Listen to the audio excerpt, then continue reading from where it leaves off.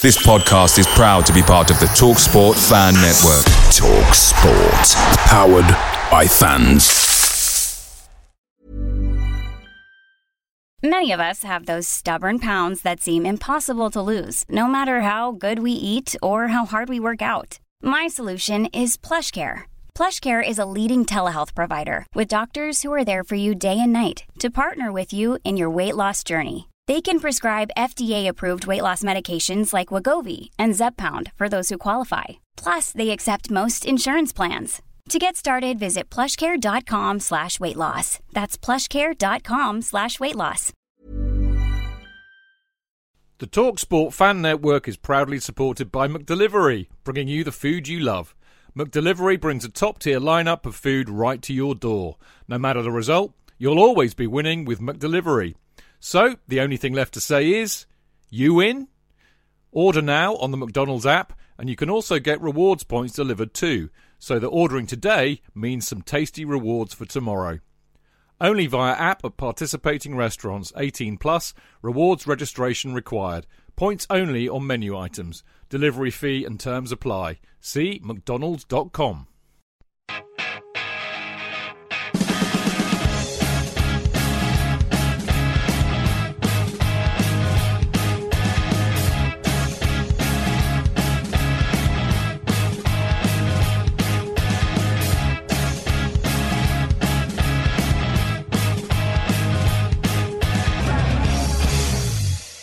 Welcome to the Chelsea FanCast, the Friday night preview show. Simply put, because it is the Chelsea FanCast, and it is Friday night, and there's a match tomorrow. So it's all quite simple. This is a show that even people who failed their 11 plus in the Amazon rainforest would be able to understand. It is that simple. I am, of course, Tamford Chidge, and I'm joined, as ever, by the effusive Jonathan Kidd. Oh, Chidge, thank you. An adjective. I like that. Thank you so much. Thank you. Nice to see good. you. And you too. Lovely. Yeah. Had fun the other night. Enjoyed that show. Yeah, very good fun. Very good fun. Other than my terrible pop clanger when I got what's his face? Bill Withers confused with Marvin Gaye and Tammy Terrell, and I should have been ashamed. I was ashamed of myself. I was quite right. Because I said, no, it's Marvin Gaye, Terrell, and it wasn't. And it was because it takes two, baby. I was confused. Oh yeah, it does. Yeah. Yeah, but yeah. Thank you. By the way, that was our guest. Shall I introduce him? Absolutely. Yeah. He's zipped up now. He's zipped. So he needn't be on the show if you don't want. We were having a lovely chat earlier on about walking football, of which he is a doyen. He's very keen on that, and I admire him because I think if I do that, I'd cramp up within seconds. But it is, of course, the Grocer himself, Grocer Jack. It is, of course, the ex-podding shedder, and as was revealed so much in the the last email that we got on in off the post, which was, you said Chidge was a 20-minute just celebration of all that. What's his face? I can't remember his name. I've just talked. Donald's. Yeah, brilliance. Beckett and so many different influences on this email, and football, of course. But it is, of course, the excellent Tony Glover, who is constantly sending pictures of far off climes and beer, usually. With I was going to say with plates of local sustenance and liquid, which seems to go with it. And he always says, "Yeah, I'm back on Friday for the game," or something like that. So it's always sort of fitted in rather beautifully. The odd game you miss, which I've said, don't blame me in the slightest, because they are completely shit. So it's I think you're making the right choices, Tony.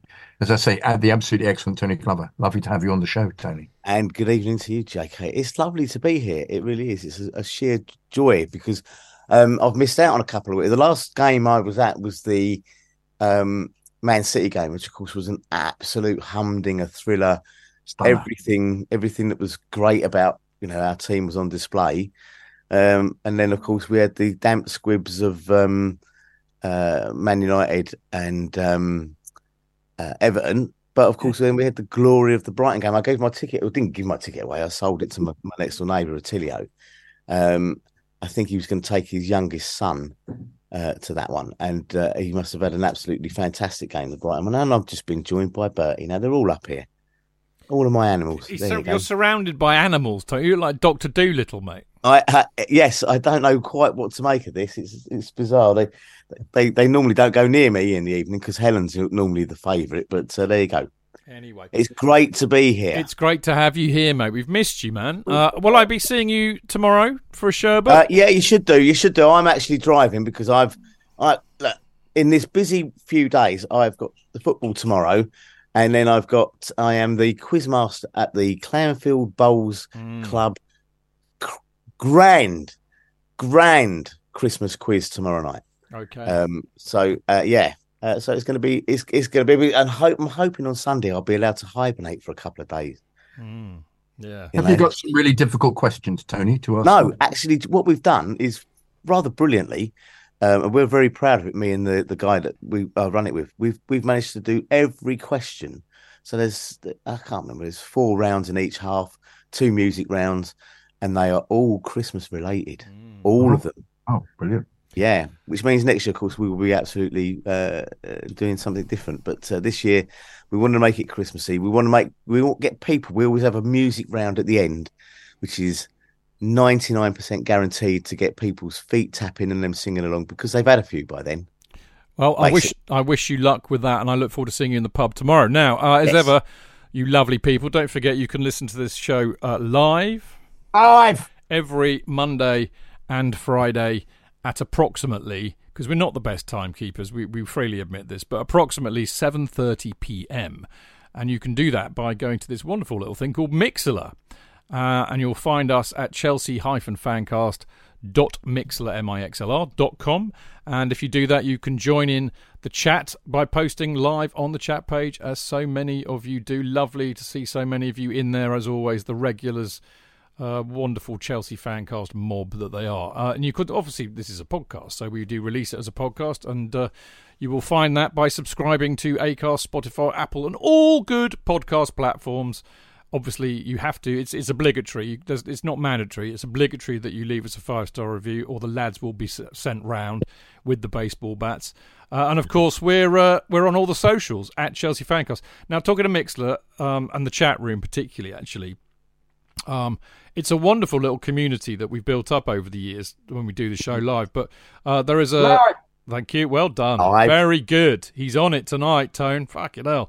He is, isn't he? Yeah. Anyway, we also had this thing called... it's a Patreon website, thingany-bob. I don't really understand it because I'm old. But it basically means we have all of our community in one place. They bung us a few quid a month, which is very lovely of them because they want to support the show.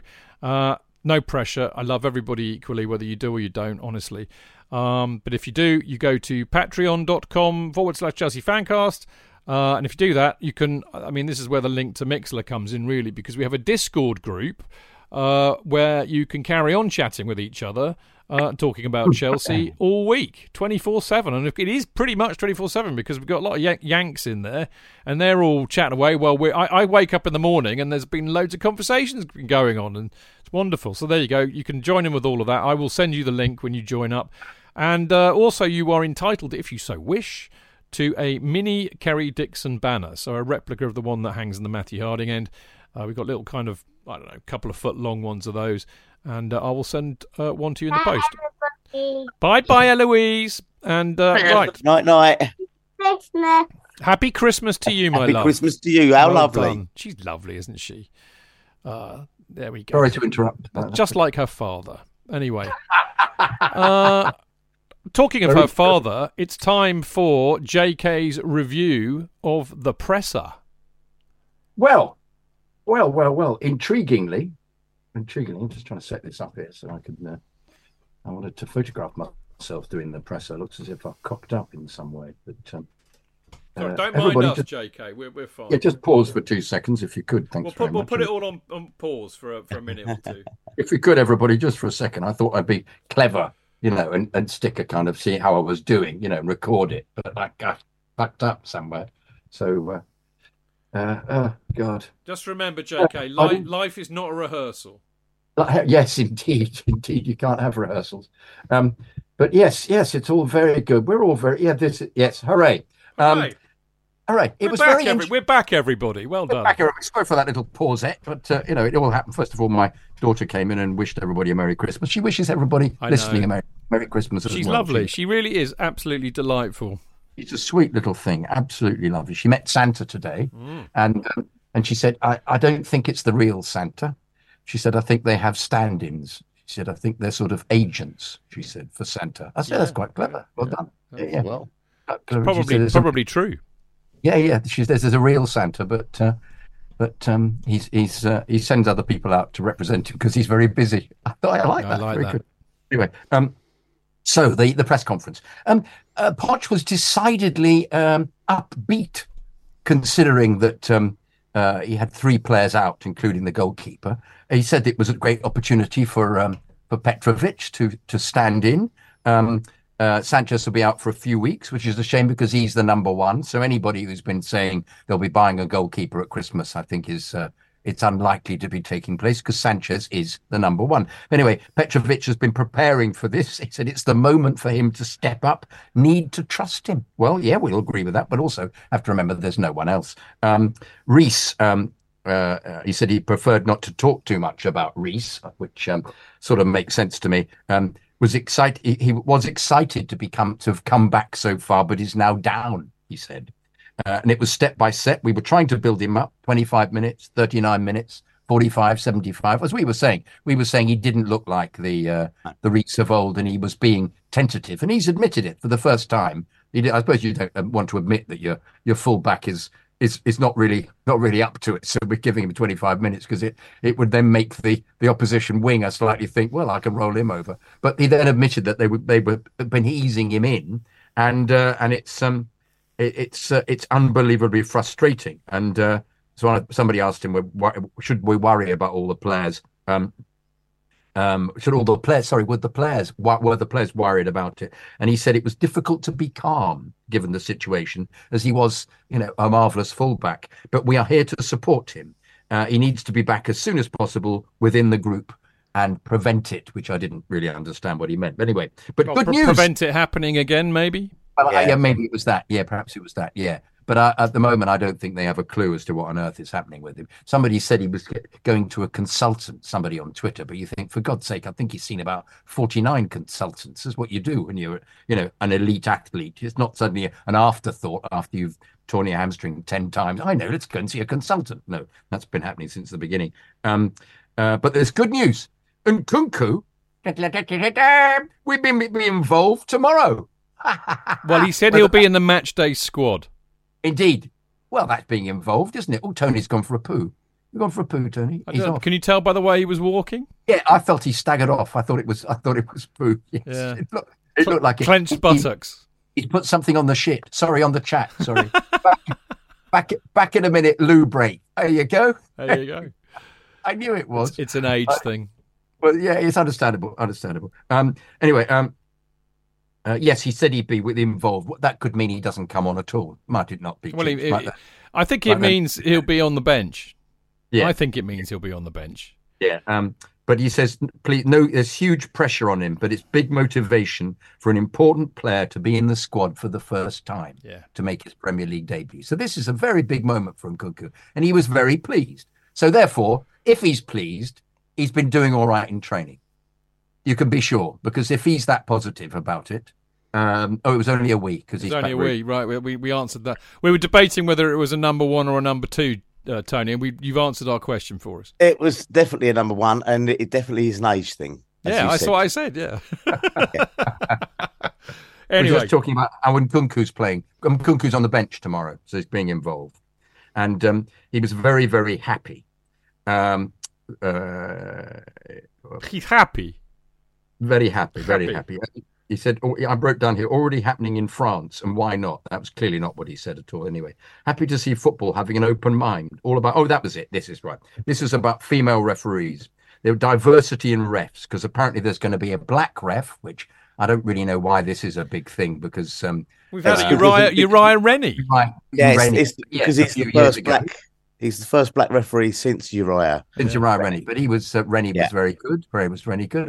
Was Rennie good? He was very good. But the other thing is that there's going to be a woman doing it, and And I have to say, he was absolutely spot on. He was brilliant, actually, on it, wasn't he? Wasn't he? His facial expression was like, why is that even a question? Yeah, absolutely. He was absolutely spot on with it. Rebecca Welch, her name is. Yeah. Yeah, he said, happy to see football having an open mind, all about quality. All about quality. Exactly the correct thing. It's about somebody performing to the correct standard. It has nothing to do with sex in the slightest. No. It's the same when you get on an aeroplane and there's a female captain or first officer. Yeah. And you'll always get the wisecracker going on, going, "Oh, fucking hell, a woman driver." And you think, like they didn't have to pass all the same exams and tests and everything that any other pilot has to. It's idiotic. And as for sex with the referee, JK, normally you only get a red or a yellow card, to be fair. Yeah.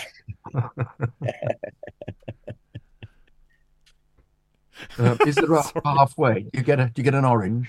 I think we shall stop this conversation before it goes the way of the pair. Very good. Anyway, he said, "How does the squad?" He was asked a question: "How is the squad affected by injuries?" He said it was like building a house. Oh, it happens in football. Always problems in some way. Yeah. Reece is a key player and captain. We need to keep believing. So this is suddenly when he became Potter. He became vintage Potter in this bit. We need to keep believing and working. We're not in the position we like, but we need to fight and keep pushing, which I thought was a bit, okay. Penny Mordaunt. Yeah. He needs to fight. Every game is a different world, he said, and always difficult. And Sheffield United, they were good. Low block. And he actually said, always difficult. We find it always difficult to play against teams with a low block. No shit. Yes. Well, it's good to hear the manager saying that, though, isn't it? Because I don't think Tuchel ever said it, and I don't think Potter ever said it. So at least, and Frank never said it. So at least, we need to find different solutions. Once again, no shit, Sherlock. We are so motivated to find ways to win. He was really smiley about this. And he was asked about what it was like managing. It's amazing to manage Chelsea, he said. Aww. It's so exciting. We knew it would be difficult. Now, this is where he was absolutely positive. And I don't know whether he'd been fed this or whether he decided he needed to say this at the press conference. But this was like this is like when, you've got a horde of 100 Red Indians attacking you and your name is Custer. And you are giving a pep talk to the troops around you. And it's either going to go one way or the other. And there's a cliff behind you. And the chances are you may fall off the cliff or be ravaged. But they're very slim. Anything will happen going forward. But he said, amazing to manage Chelsea. So exciting. We knew it would be difficult, but we have unexpected circumstances. That's obviously the injuries because Cucurella's out as well. But it's a challenge. It's a very good thing for us, even though I'm upset as we want to be in a better position. We will fight. Massive challenge. Only a matter of time before we succeed. You have to keep believing even when we're not getting the results. I am not crazy. We will succeed. We never planned to have these injuries. It's the challenge I was supposed to have. But injuries make it difficult. He was then asked about the Christmas. Was he impersonating the dog on the Churchill ads? Yes, he was actually. Yeah. Thank you. Yeah. Okay. He did it very well. Indeed. Yeah. Then he said he was asked about the Christmas get together. Did it take place after the Everton game? And he admitted he had arranged it, and it was very good for bonding. Why the fuck shouldn't they have a Christmas fucking party? Do you know it annoyed the shit out of me? I think that what's supposed to happen is you're supposed to be in sackcloth and ashes, having lost to Everton, and be flailing yourself with whips because you lost. Can I just say, not have a dinner in the slightest, As a recent departee from the industry of work, right? When we were in team building exercises, they do all these corporate, stupid, bloody games and shit like that during the day. And do you know when people bonded the most? When they were getting pissed in the evening together. That's when. After it. Yes. That's when the real bonding. They could then complain about it, couldn't they? They could say what a pile of shit it was. So that was. So I suppose it did serve some purpose, didn't it? Yeah, exactly. I mean, it just gets my goat up that people go, you lost the game. What are they supposed to do? Go and lock themselves in a church in front of a tabernacle for the week? Yeah, it always really pisses me off that as well, because I think what what I hate about it. Sorry, JK. Sorry. What I hate about it is the hypocrisy, because everybody who moans about them doing that after a win, what's the first thing they probably do after we get dry humped 4-0 or something? Go down the pub and drown their sorrows with their mates. Exactly. Sorry, JK. Yeah. Didn't mean to talk over. No. Anyway, so that was the first bonding, and apparently today they had staff and families and academy. That was yesterday. Sorry, staff and families and academy and the players all having a party, having I like lunch. that. Yeah, bringing them all together. None of this. Together. You're in the academy. You're not allowed to cross the road. Absolutely. Yeah. And he said it was just part of the process. So he was very up. And he said it helps the group to perform better. Yeah. He said in the week, the days were rough, but the response of the team was great in training. So he said it's anything to provide the players the tools to get on is necessary. He was asked then about Maatsen specifically. He said always involved, calm and relaxed with everybody. He's in our squad and you can use him in different positions. That's why I like him. It's a big step, but also it's a big step to play for Chelsea. He was really playing up the elite quality of the club, which I felt was an interesting thing to be doing in a press conference. So he was very happy, very positive, said that they'll do their best despite, having a big injury list, and was very up for Nkunku. So, hey, let's just see what happens, whether he actually comes on and plays, or whether, I presume it'll be down to the state of the game if we're winning easily, or Jackson, who undoubtedly will be putting in an appearance, is once again completely shit. We will see. Do you know what? I mean, I think out of the have you done, is that the presser review? I think that's it. Actually. Okay. Yeah. I mean, I think I watched it via Sky, so I didn't know if I'd seen the whole thing or not. But I mean, I think the key point, Tony, that came out for me were the injuries. Him talking about James and Sanchez, Cucurella as well, and obviously Nkunku. But I don't know. Somebody very thankfully copied it off the Chelsea website. They have this habit of posting the injuries. I mean, it's like the Ministry of saying absolutely fucking nothing. Yeah. Because everything is undergoing rehab. There's no real information there. But that's not what's important. What is important is that right now, at the moment, on the injury table, if you like, are Sanchez, Cucurella, James, Chalobah, Chilwell, Chukwuemeka, Fofana, Ugochukwu, Madueke, Lavia. No, Lavia has returned to partial team training. Partial team squad. But so that's nine injured. Some of them pretty long term. Yeah. And whether we should take credit or what is possibly irrelevant. But I do think it's interesting in this kind of up and down form, inconsistent form, yada, yada, yada. Not even we have mentioned, well, you know what? We've had a lot of bloody injuries to put up with, key players potentially as well, or even if it's just destabilising the defence like it possibly might this weekend. And I'm amazed that nobody's talking about it, really, because that's a lot of injuries, mate. It is. He's not had his full squad to pick from. I mean, the last game Chukwuemeka played where he looked good I can't remember who that was now. Was it West Ham? He got injured at West Ham. Damn.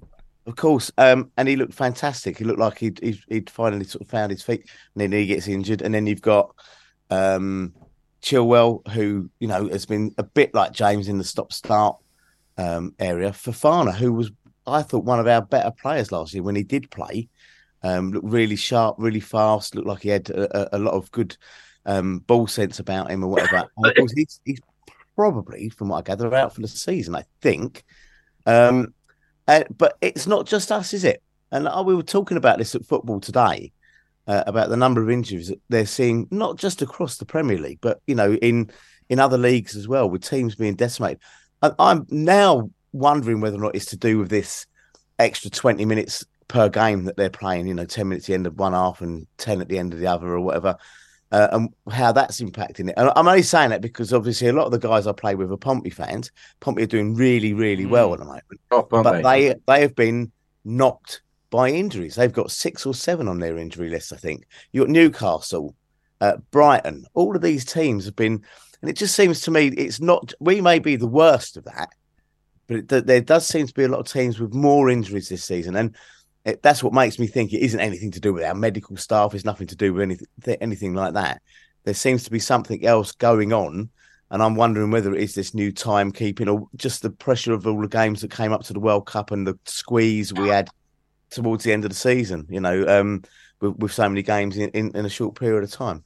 Yeah, interesting. Is it not, do you think, to do with the demands of the athleticism of the game? Yes, which seems to become quicker and quicker and more keen and more athletic, more and more stressful on the body. I mean, it was interesting reading the article in Athletic about all the possible injuries you could have with a hamstring, dependent on bizarre things about, like, if you're playing in a different position, you suddenly backtrack more, and your backtracking puts a different stress on the muscles of your thighs and hamstring, and it can be worked out that it was the backtracking that causes the awareness in the thigh, or the ultimately, if it, the different stages they've got, if it's a 3-2 or a 1, I think a 1 can be nursed, but it's everything else then gets a little bit worrying. And so I don't think the answer is, as we were suggesting, let James go away and have an operation. No, that's the case. I think they've got to rehab him in some way to realise what the environment is for him constantly getting these injuries. I also think the pitches have got a part to play in this, because they're so good now. Yeah, it's true. I mean, there's barely any mud on these pitches these days, so the players, they're going to be more susceptible to stud tangles with the grass, and whereas before the shitty old pitches would give way in the rain. Yeah, these ones they're not quite as forgiving, if you like. So there's more ankle injuries, more knee, the sort of stuff that momentum causes, because one part of your body's stuck in one place while the other part's trying to move forward. And I think that's it's interesting, because you'd think somebody, not in the clubs, but somebody at Premier League level or something, or in the FA generally across the whole lot, would be looking at this and saying, well, this does seem to be on the increase. And what part does the pitch play? What, like you said, the athleticism, the demands. We all know the demands are getting beyond silly in terms of number of games played in a certain amount of time or whatever. But I mean, I'm not trying to say, I've never been one to say it's an excuse. There's a reason. When you haven't got your best players, you're going to get inconsistent form or whatever. You've not been able to pick the same 11 2 weeks on the trot or whatever. But I think we're not the only ones. I think we are the worst. We're probably suffering more than some of the others, but other teams have got very, very similar issues. Tony, I'm not convinced it's with the time being added on, because the number of occasions when in fact nothing is happening, and that is why the referee has added the time on. It's like the referee will add on. Pickford is a great example of the minute it will take him to kick the ball out. Now, nothing's happening in that minute. It's not as if they're playing an extra minute. They're all waiting for Pickford to actually kick it. And similarly with people taking throws slowly. And also they add on for the substitutions, and they add on for the substitutions, they add on for the celebrations. The Brighton goal last night, the celebration must have been about 5 minutes. Bloody João Pedro dived into the crowd and was then hugged by about 20 different people were all rushing down to hug him. So he found it very difficult to get back on again. So the referee added all of that on. Then nothing was happening on the pitch. It wasn't as if they were tiring themselves out jogging or anything. They weren't. It was just they're all hanging about. That's why they add all this time on. It's just ball in play is the thing. It's not actually the body being pushed in any way in that kind of time. Incidentally, it intrigues me that João Pedro was instantly off to Brighton and was clearly one of the better players in the Championship, and yet we failed to actually spot that, considering we're supposed to have these great gurus, because he's a proper player. We had to wait until he went to Brighton, I think. Exactly, that was the thing, and then we an enormous elevated price. Yes, of course. I believe so. Yeah, interesting stuff, actually. You make some really good points there. I have no idea what the answer is. I mean, I just think it's really frustrating and quite worrying. I mean, we were on Monday saying, I fear for James's career at this rate. But, it's worrying, isn't it? Now, I suppose the other side of that coin is, we are now on December the 15th, so we are a mere 16, 17 days away from the bane of our lives, which is the transfer window, where So, in other words, we're about to enter into a frenzy of fucking psychosis with journalists trying to get money, clickbait for who we're supposed to be signing, all the rest of it.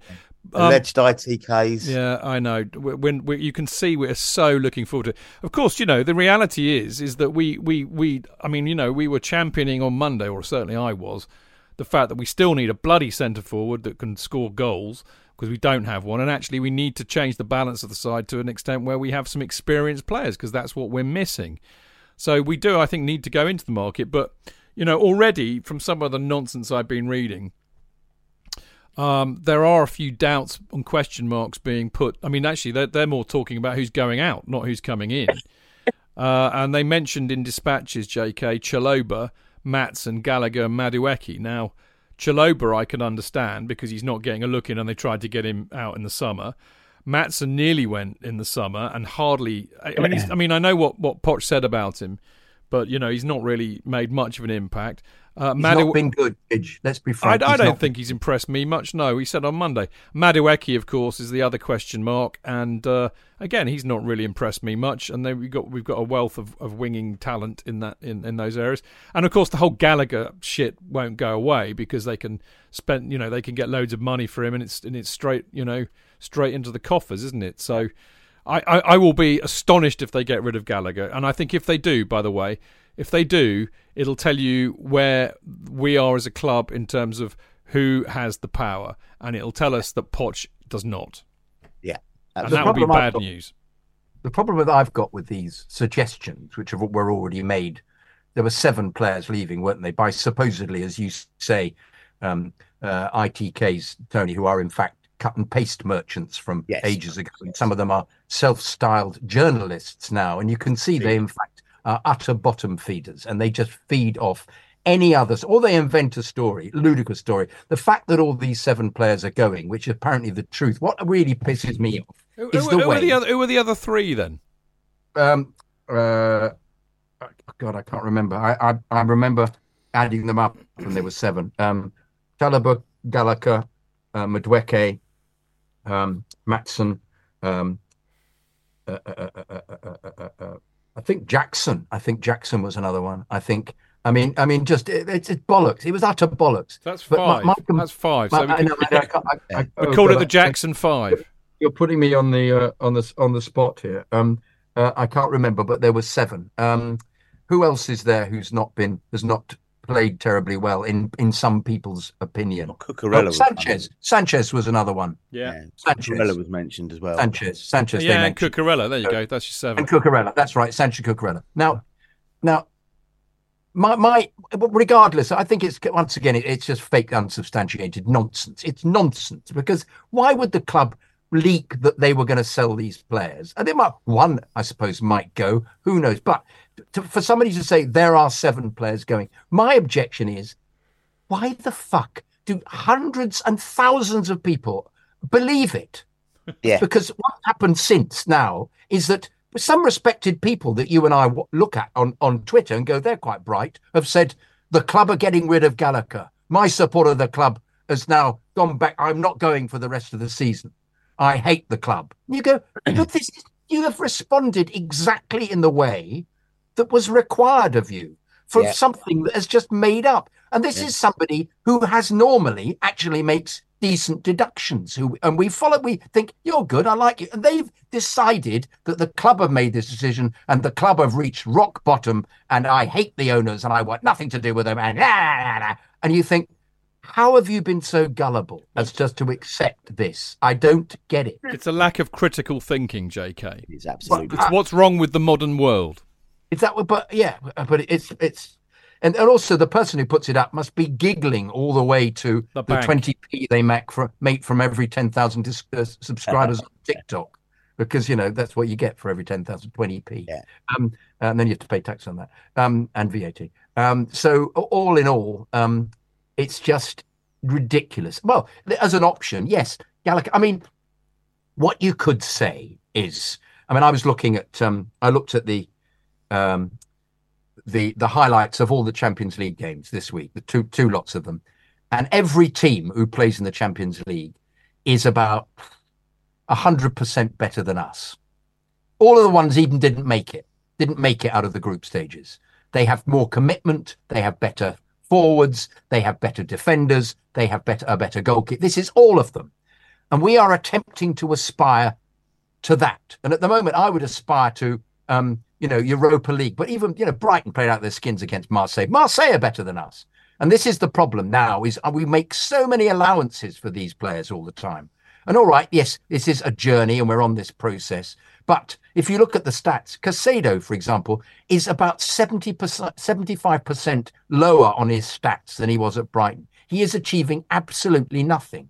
Now, Poch must be aware that he's fed obviously what they're capable of, and they're not doing that. However, if it happens that the club say, actually, we've got a better midfielder who has done something in the Premier League, but it means we're going to have to sell a couple of players, I wouldn't have a problem with it, because I'm not seeing anybody in this team playing anywhere near the level they're supposed to. I mean, for fuck's sake, they're the two most expensive sodding players in Premier League history, Caicedo and Fernandes. We are seeing championship levels from them from time to time.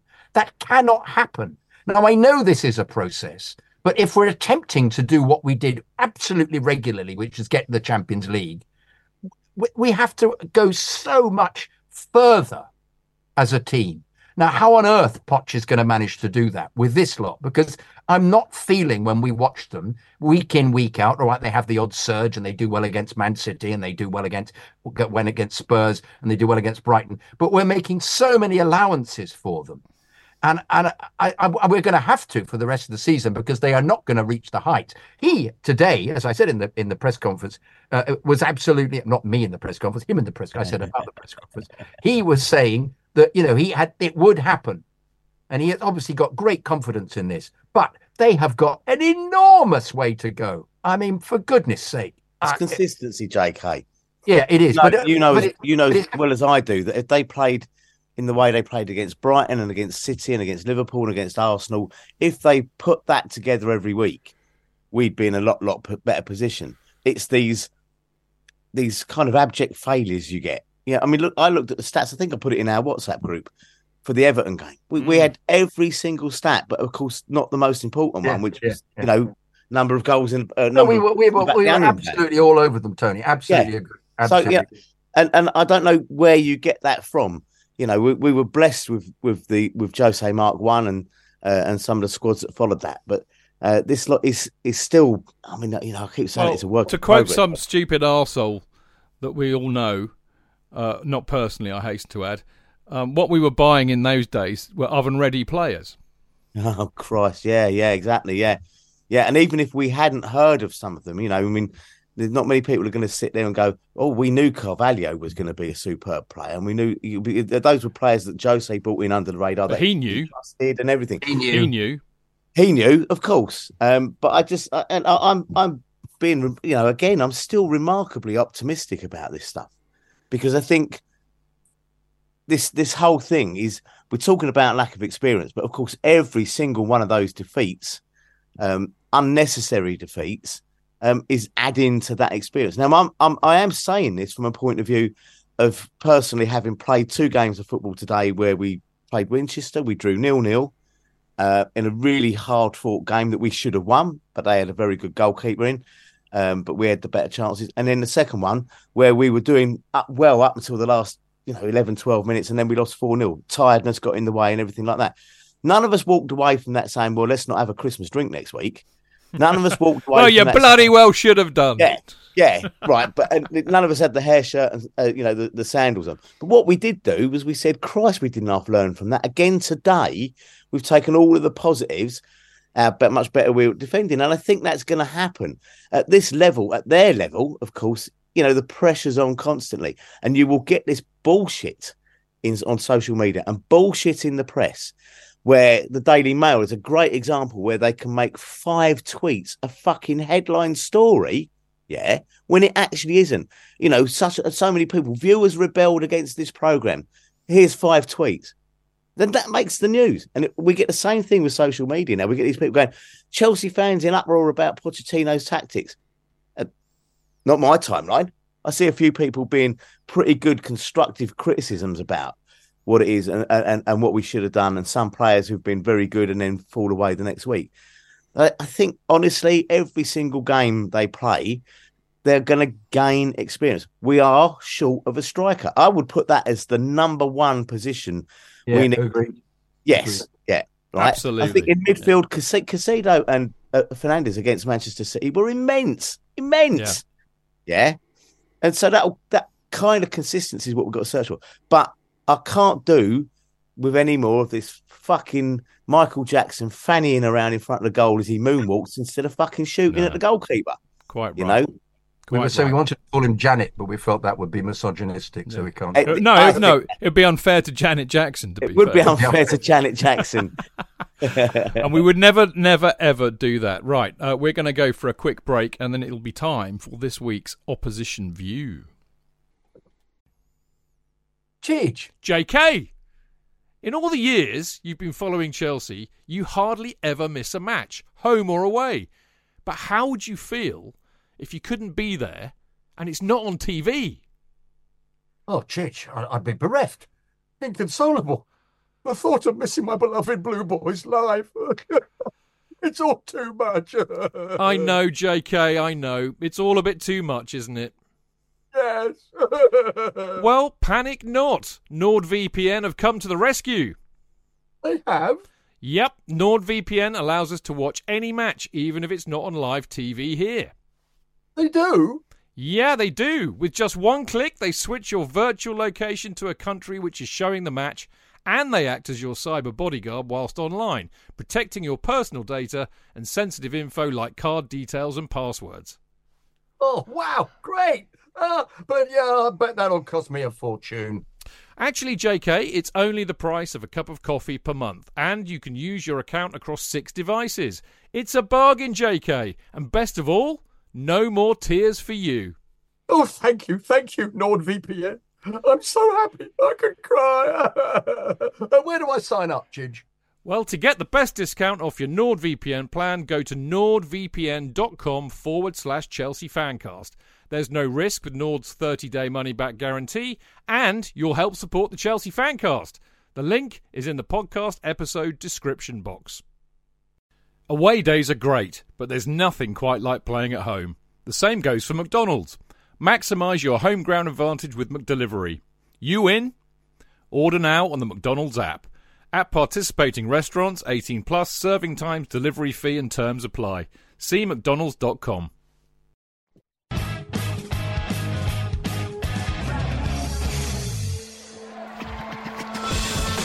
Real fans, real opinions. I'm Jason Cundy, and you're listening to Chidge and the boys on the Chelsea Football Fancast. Total nutters and proper Chelsea. Footballfancast.com.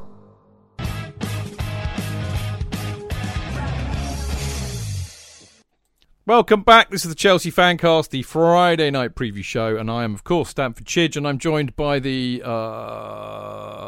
wonderful Jonathan Kidd. Rustic. No, that's the wrong one. Okay, you're welcome to the rustic Jonathan Kidd. No, John, you haven't got enough of that. You ain't got that Hampshire burr. He's a city boy. He's a city boy. Absolutely. How are you, Petal? Be lovely to be on the show. Thank you. Nice show. Lovely to be on with Tony and yourself. I enjoyed your rant a minute ago. Thank you. You got quite aerated. I do like a bit of that. Bit of passion. Bit of passion. Well, no, I was watching as I said, the highlights. You just see you think, God, we just don't have this ability. But I think you're absolutely. I think it may be that it's just a couple of players. It may be that it's just. You never know, do you? Football's a funny old game, JK. Yeah, bigger midfielder. Yeah. And it was the other person we've been associated with, Souček. I mean, for goodness sake, why him? Yeah. But the other big thing is I object to is why would a player? The other one was what's his name, Paulino from Fulham. Why would Fulham want to sell their best player? It's nonsense, but I'll tell you what isn't nonsense. It's our lovely accomplice this week, which is Mr. Tony Glover. Good evening. And I agree with JK. Yeah, why would anybody want to sell us their best players? Exactly. They're not daft. They want to build their own futures and everything like that. I think we've just got to, it's a glaring error. I think, what was said about the strikers, and that is a glaring error. And what do you do when you've got a glaring error? You try and fix You it. do indeed. We have the mythical creature potentially. Indeed. Now, we have something coming up right now, and it is this. The Opposition View. It's a very big welcome to Ben, the Travelling Blade. Ben, it's it's great to see you, mate. When was the last time we saw you? When did we get relegated? Must have been 2021. I'm trying to think. That's when we went down. Well, not under Chris Wilder, but he jumped ship and left Hecky in charge, and look at where that got us. Well, isn't it funny? And things go full circle. We'll get onto that in a minute. Yeah. Well, it was definitely 2021. I think, and then March. we were in the championship, and we had 2 seasons in the championship, 21-22, and then 22-23 last season. We came back to the promised land. Well, there you go. I mean, it's not gone brilliantly, has it? I mean, have you been disappointed with how it's gone this season? I think when we're coming into the season, a lot of us, myself included, were expecting it to not be good. I think even at the end of last season, we thought it was going to be hard, and then we lose Njai, who was by far our best player. A lot of people saying best player we've ever had. Even some of the Blades fans a bit longer in the tooth that saw the likes of Woodward and Curry back in the 70s. Wow. Even they were starting to say, yeah, probably is the best player we've ever had. So we lost him, and then we lost Sander. Not only did we lose Sander, we sold him to Burnley, no less. A fellow promoter team who we knew were going to be another relegation rival. So we came into it really, really poorly prepared. We were sort of scrambling around in late August or September for signings.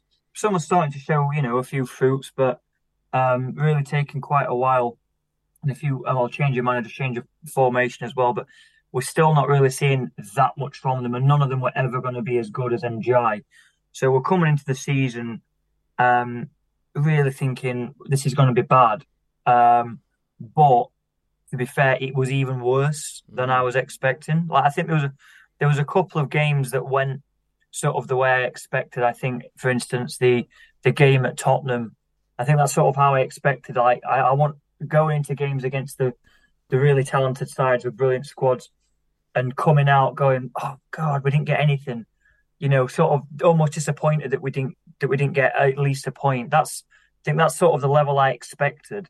But when we're getting danced around 8-0, losing 5-0 to Burnley, and even the 3-1 at home to Bournemouth, which doesn't look that bad, it could have been about 6-0 that game. To be fair, that was way far worse. I think we were coming in expecting to lose most weeks, being a really tough relegation battle, but to be actually fighting and trying.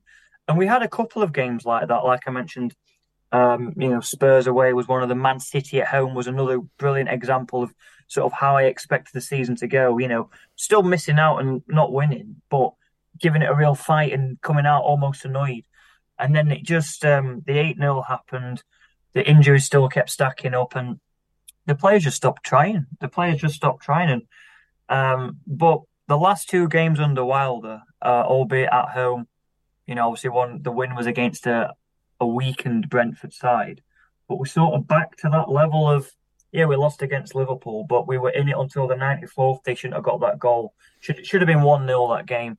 So it's sort of back to, when I mentioned the Spurs game and the Man City game, we're sort of back to that level of fighting and trying. And we lost against Liverpool, but we still, as a fan base and the fans in the ground, had something to feed off and not just be infuriated at the fact that players are just down tools. So totally, it was absolutely horrendous just before Hecky left. I'm hoping with Wilder now it's getting into it, but I expected us to be in a fight, but it became even worse than I expected. Yeah. I mean, you're dead right, Ben. There's nothing, football supporters hate more than when they think that the players aren't putting it in. I mean, I remember when Chelsea were pretty shit. I am that old. And the players even themselves would admit they weren't that good. But we kind of loved them. And actually, I know because I go to quite a lot of dues and I meet a lot of them. And, they love us, we love them still, even though they were shit. But they always put in 100%. and that's the difference. That sort of reminds me of the way you were speaking. And sort of my honeymoon period with United was that it wasn't even that great a period, but like sort of when we were under Clough, I think, because I started going about a couple of years earlier, so that's when I was like cutting my teeth going to games, and then I was about 13, 14, 15 at the time.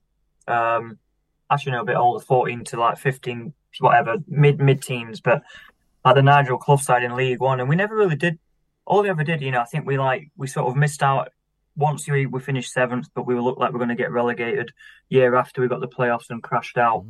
But I think with those sides, they weren't incredible like United sides, but in both seasons we had really good cup runs, and just sort of we'd go into games against, like, whether it was against Tottenham or these games. They don't even sound big teams now, but like beating QPR, but that's when QPR were Prem and we were League One, or beating teams that were either in the Championship or in the Prem.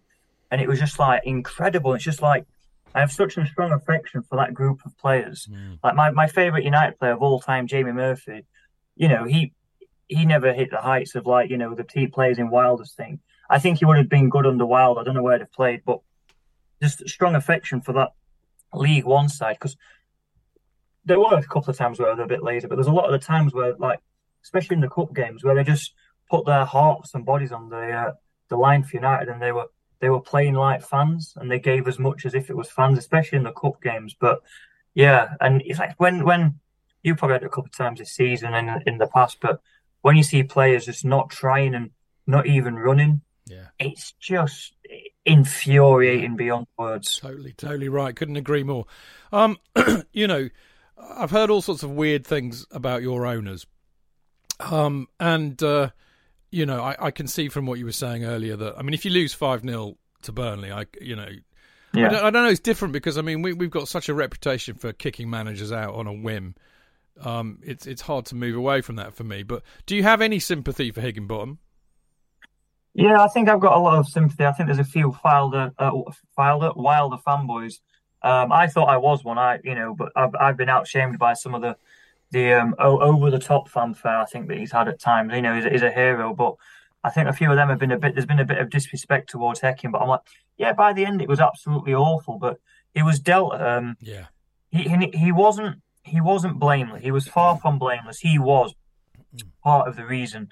Players out of position. He'd lost the dressing room for one reason or another.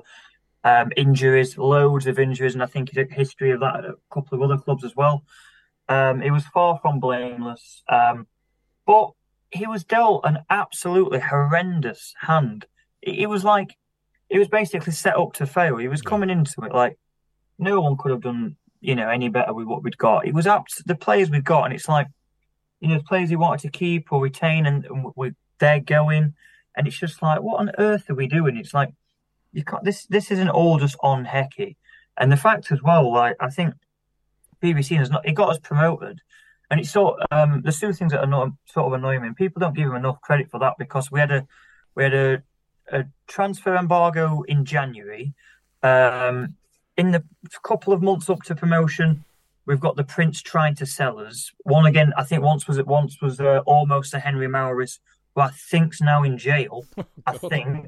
I think he tried to buy Newcastle. Yeah, allegedly. I think he tried to buy Newcastle at one point, right. But and then this other guy, Dozie, who I believe was Nigerian. Don't know what happened with that, but all I've heard is that it was a con man, and that just, I don't know. I don't know how that ended, but it didn't happen. So he's got the Prince. It's all like in turmoil above him. The Prince trying to sell the club and failing, almost selling to two con men. We had a transfer embargo in January, so we couldn't really do anything. And meanwhile, he got us promoted comfortably in second, and got us to an FA Cup semi-final, seeing off the likes of Spurs, in the round of 16. And given a fairly decent showing against the treble winners, and then people just going, "Oh yeah, well he was lucky because he had Njai, he had good players." Now you all know this better than most people, but having a talented player means diddly squat. You've got to actually manage them well. You can have incredible players, but if they're not managed well and they don't have a good team around them that's also managed well, you don't get anything out with them. I mean, this is probably a bit too close to the bone for you at the minute, but having good players doesn't just mean you're going to walk the league. Even in the Championship, you've got to manage them well. And also, Njai didn't just come through the youth, but he'd been in like the younger squads. And it was a season before. Heck, Wilder never played Njai. Hecky introduced him, made him cut his teeth at the season before, and then he flourished under Njai. So I think when fans say he got lucky because he had Njai, it's just nonsense. You can have good players, even the Championship. Having good players, a lot of teams show this in the Championship. You can have brilliant players and you'll miss out on the playoffs. You've got to really play as a team. So I was sorry to see Hecky go. He was a class act. He kept a calm and cool, collected head when many of others would have just blown a fuse, got shouting at the players, shouting at the owner. I think he got a little bit like that towards the end, but he had an absolutely awful situation going on behind him. Got us promoted comfortably second with a cup semi-final. And was dealt an awful hand in the Prem, but still stayed as long as he could. A very classy, dignified manager. I wish him all the best for the future. Yeah, fair enough. And what about the owners? Is the club stable, or is he still trying to sell it? Still looking for a buyer, as far as I know. I mean, I can't remember the last time I heard him speak on this, but it's all gone quiet now. We've not really got any prospective buyers in at the minute, like we had previously with Maurice or Dozy from Nigeria. So at the minute, I don't know that there's someone in to buy it. But I mean, the fact he's tried to sell us twice, he must still be trying to get rid. We're also part of this weird United World thing where there's like Beerschot. I don't know if they're Belgian, some Indian team, a French team. We're all part of that. I don't know if he's trying to get rid of that as well, or if it's part of a package deal. It's all just a bit of I mean, to be fair, when you look across the city, you sort of go, thank God we haven't got them flipping Chansiri.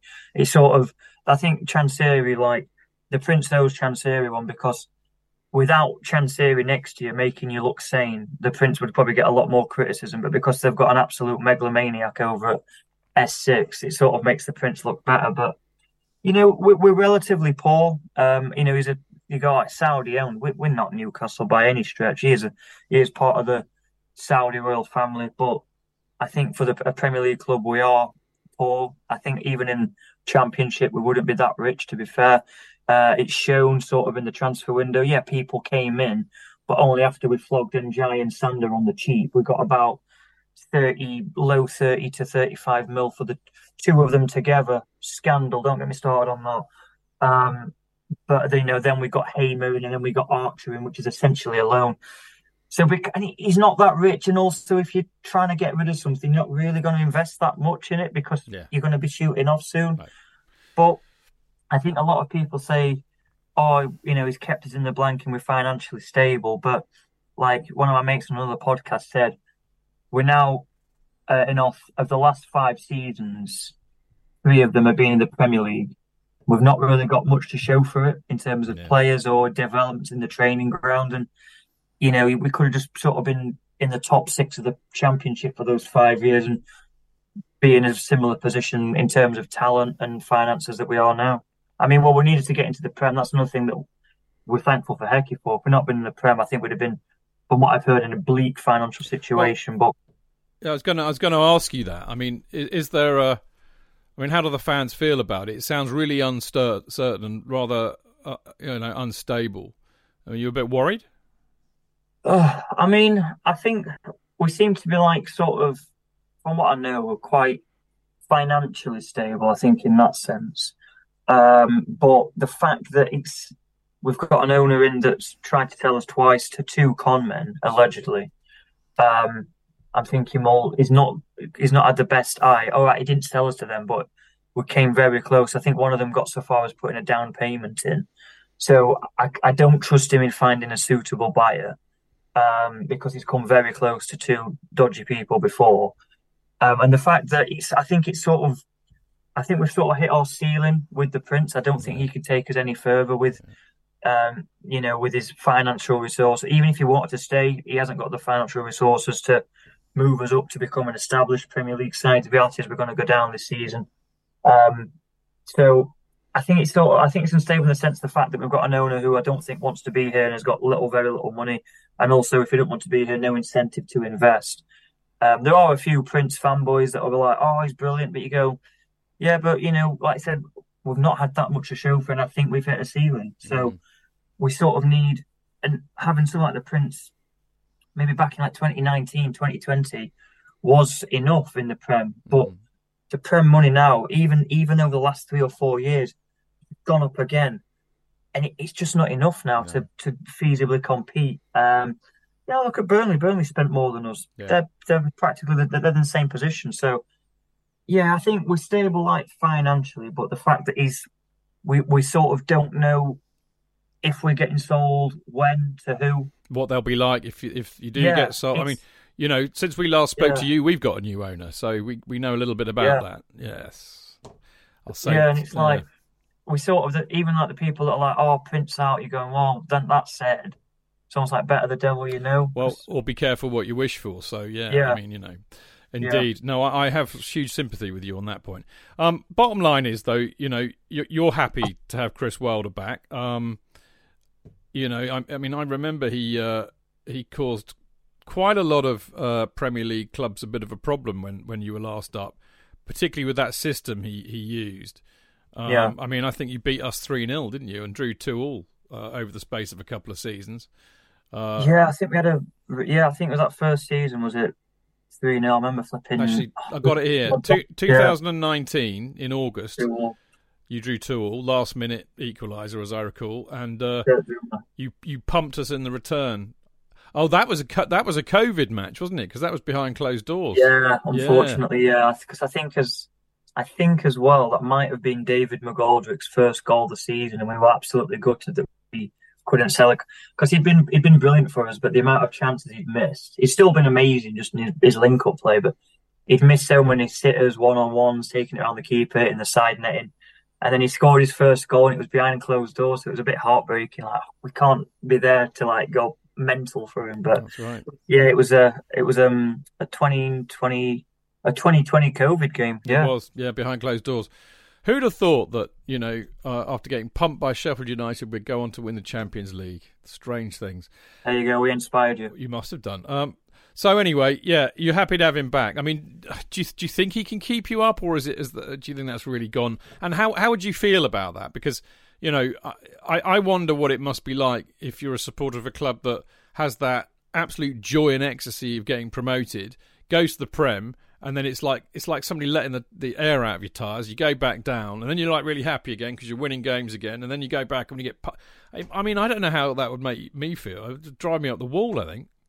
Well, it's sort of interesting because we swapped places with Leeds, and I've got a mate that's a Leeds fan, goes like most games, and I've heard other Leeds fans say about it, and they're sort of like, "Oh, we want to get up," but then they also say, "Yeah, it's like you still want to get up, but then when you get there, it's like, oh god," you know what I mean? Yeah. And then you come back to the Championship, and then you're winning most games every week, so you're really enjoying it. So you sort of like, I don't know, it's sort of like you're always like torn between, do you want to be the richest man in the poor neighbourhood or the poorest man in the rich neighbourhood or something? Yeah. It's sort of like, it's really hard. It's sort of like there should be like a little middle league for about 6 teams, just like us, Leeds, Burnley, Norwich. But it's sort of hard. But I mean, we came into this, I think I sort of alluded to earlier, we came into this with a weaker squad than we finished the Championship with. So it's like, oh God. I think if we'd have come into this season, I came into this season like sort of dejected, going, we're going to get done for it, of nervous. But if we'd have come in with like the squad we had last season and Jai, I'd been like, we're up against it, but we've got Njai. Like, just bring it on. Just give him the ball. See what he can do. Just bring it on. Just like a Jack Russell in a pit of lines. Just, with the smallest air, but let's just see what we can do. But I think going back to Wilder can keep us up. I think it's really interesting at the minute because we're only 2 games in and we have definitely seen a response. Obviously, you mentioned his system. He's actually been playing. He's actually abandoned his famous 5-3-2, 3-5-2 thing. We're actually playing a bit more 4-3 back 4. I think a bit more 4-3-3. Maybe slightly more fluid at times. Maybe it's a bit more 4-4-2, a bit of a diamond at times. But so it's we've had 2, and even like I said, there's been a clear improvement in performance, improvement in effort. We went on to win a game and we were the better team in that game as well. We didn't just scab it on the last minute. Should have scored a couple of more. So did a really good showing against Liverpool, kept Mo Salah quiet. So yeah, we have seen that thing, but then you're thinking, is it just new manager bounce? The other caveat, they're both been home games and everyone's been like buoyed. Like we were really like depressed after Burnley, and then Wilder's back and we're back at home under the lights, Liverpool, come on. So he's had two really like buoyant home atmospheres behind him. So now we're going away. So it's going to be interesting. You know, I'm thinking, is it new manager bounce? Is it just because we've had two home games, one of which was against a weakened Brentford side? I think there are quite a few injuries, maybe some suspensions. Obviously, they've got Tony out as well. So part of me thinking, oh yeah, we can sort of like pick up some points and make a bit of a fist of it. But you still start looking above that bottom three. I'm going, they're better than us, they're better than us, they're better than... I mean, Everton are there falsely. They should be like definitely 10th, I think, or something. Yeah. So even like you're looking at Wolves, Palace, Forest, straight away, and I'm thinking Luton, they're making more of a fist of it than we are. You know, they're really, really giving it a go. And, you know, sort of, if any, you know, they sort of remind us sort of as, not as good as we were, but similar. They're really giving it a go and trying to bloody as many noses as they can, and fair play to them. But I really can't, it's too soon to tell, but I still think we're going to go down, because even though we've had a two good improvement performance, I just look at the league and go, I just can't see it. And we've got so many injuries still. I know there's loads of teams with injuries, but we're having to like bring in like under 21 players now. There's like, I saw us play our under 20 Wednesdays under 21s back in October. And there's a lad there that's trying out, Andre Brooks. He's now started the last two games. I think he probably might start on Saturday. I think the only thing I'm sort of hoping on is the fact that you coming into this after really, for Chelsea, a really rotten run of form. I'd say almost in a relative sense, I'd say your season's probably going worse than ours, because we were meant to be down here with no money and a weakened squad, whereas like, you know, I still you'd sort of be top 7 upwards. So all I'm hoping is you've got a very expectant, annoyed, already irritated Chelsea crowd at home. Yeah. And then we're going to turn up buoyed by our upturning form, and we've got Chrissy Wilder tapping the badge. So all I'm hoping is that you've got sort of, if we can sort of frustrate you for maybe half an hour or so, you know, we'll be like really loud and buoyant in the corner, and the Chelsea home fans will be getting a bit frustrated, and grumbling. There may be a few subdued boos at half time, and maybe we can start to get something. That's all I'm hoping on. If I'm Chris Wilder, Ben, I'm saying exactly the same to your boys. And you're right. I mean, you know, we've got one win in our last 5. We've kept one clean sheet in our last 12. And we've conceded 2+ goals in our 2 goals or more in our last 4 games. Mind you, you've had no away wins this season, but I think that goes out the window, because you've now got Chris Wilder in charge, and it's a different gravy, isn't it? The only Premier League not to have won away this season. Now, when I'm reading stats like that as a Chelsea supporter, I'm saying, oh yes, Charity FC. You know, if there's a club that has got a record of absolute horribleness, we will be the club to allow them to get rid of it. So watch out for that one. But you've not won at the Bridge since 1994, which incidentally was quite a historic match for us. I think it was our last. I think it was the last match of the Shed End. Oh right, yeah. Is that the end where the away end is? Yeah, if you go through your history books, it's that big kind of yeah. Well, no, this is before all that. It used to be like a crumbling, big expanse of a terrace with a funny, rickety kind of cattle shed arrangement on the top. But it was much beloved by us lot. So yeah, I mean, you haven't won there since 1994. Now, here's the interesting thing, Ben. A lot of us been saying, and actually statistically we can back this up. We've been so shit for the last 2 seasons that actually it's kind of almost redolent of those years, those early years. That would have been under Hoddle, but you know, our form and the way we've been playing. I mean, like we had something like 6 wins at home last season. 6 wins at home. We haven't done that, but in fact that's even worse than the early 90s when we've got 2 so far. Yeah, exactly. So, in the early 90s, we were getting like 7 wins at home, 10 wins at home. So it's kind of like we've gone back to the 90s, which I think is another bad omen for us. You can see how confident I'm feeling about this, Ben. Are you somewhat shocked by that? Well, yeah, I think it's I think that's sort of the thing I was expecting. Like, I think if we're on with all the lads, just sort of like I said, I mean, obviously this season's been particularly bad, but it's been like the last couple, I think ever since Tuchel's left, from what I can remember, he sort of just. Because did he leave at the start of early on in the last season, and then it was Graham came in, and he was just sort of, and then and then Poch's coming, and it is not really, and then you just sort of spent hundreds of millions, but I think it's also a bit like disjointed, and it's I don't know. I mean, is it like just a bunch of individuals, not rather than a cohesive unit? Yeah, it's a bit like that. I mean, basically, there is an argument put forward that we were beginning to play a bit shit. Around December-ish of Tuchel's reign. I think that's a bit false, because we still went on to win the World Club Cup, or the World Cup for football clubs. That weird thing, and I think it was out in I don't know where it was, in the Middle East somewhere. But anyway, there was that. But we also got to we got the FA Cup final and the League Cup final that year, and we lost by a gnat's cock to Liverpool in both games. I mean, it went to penalties, I think, in both of them.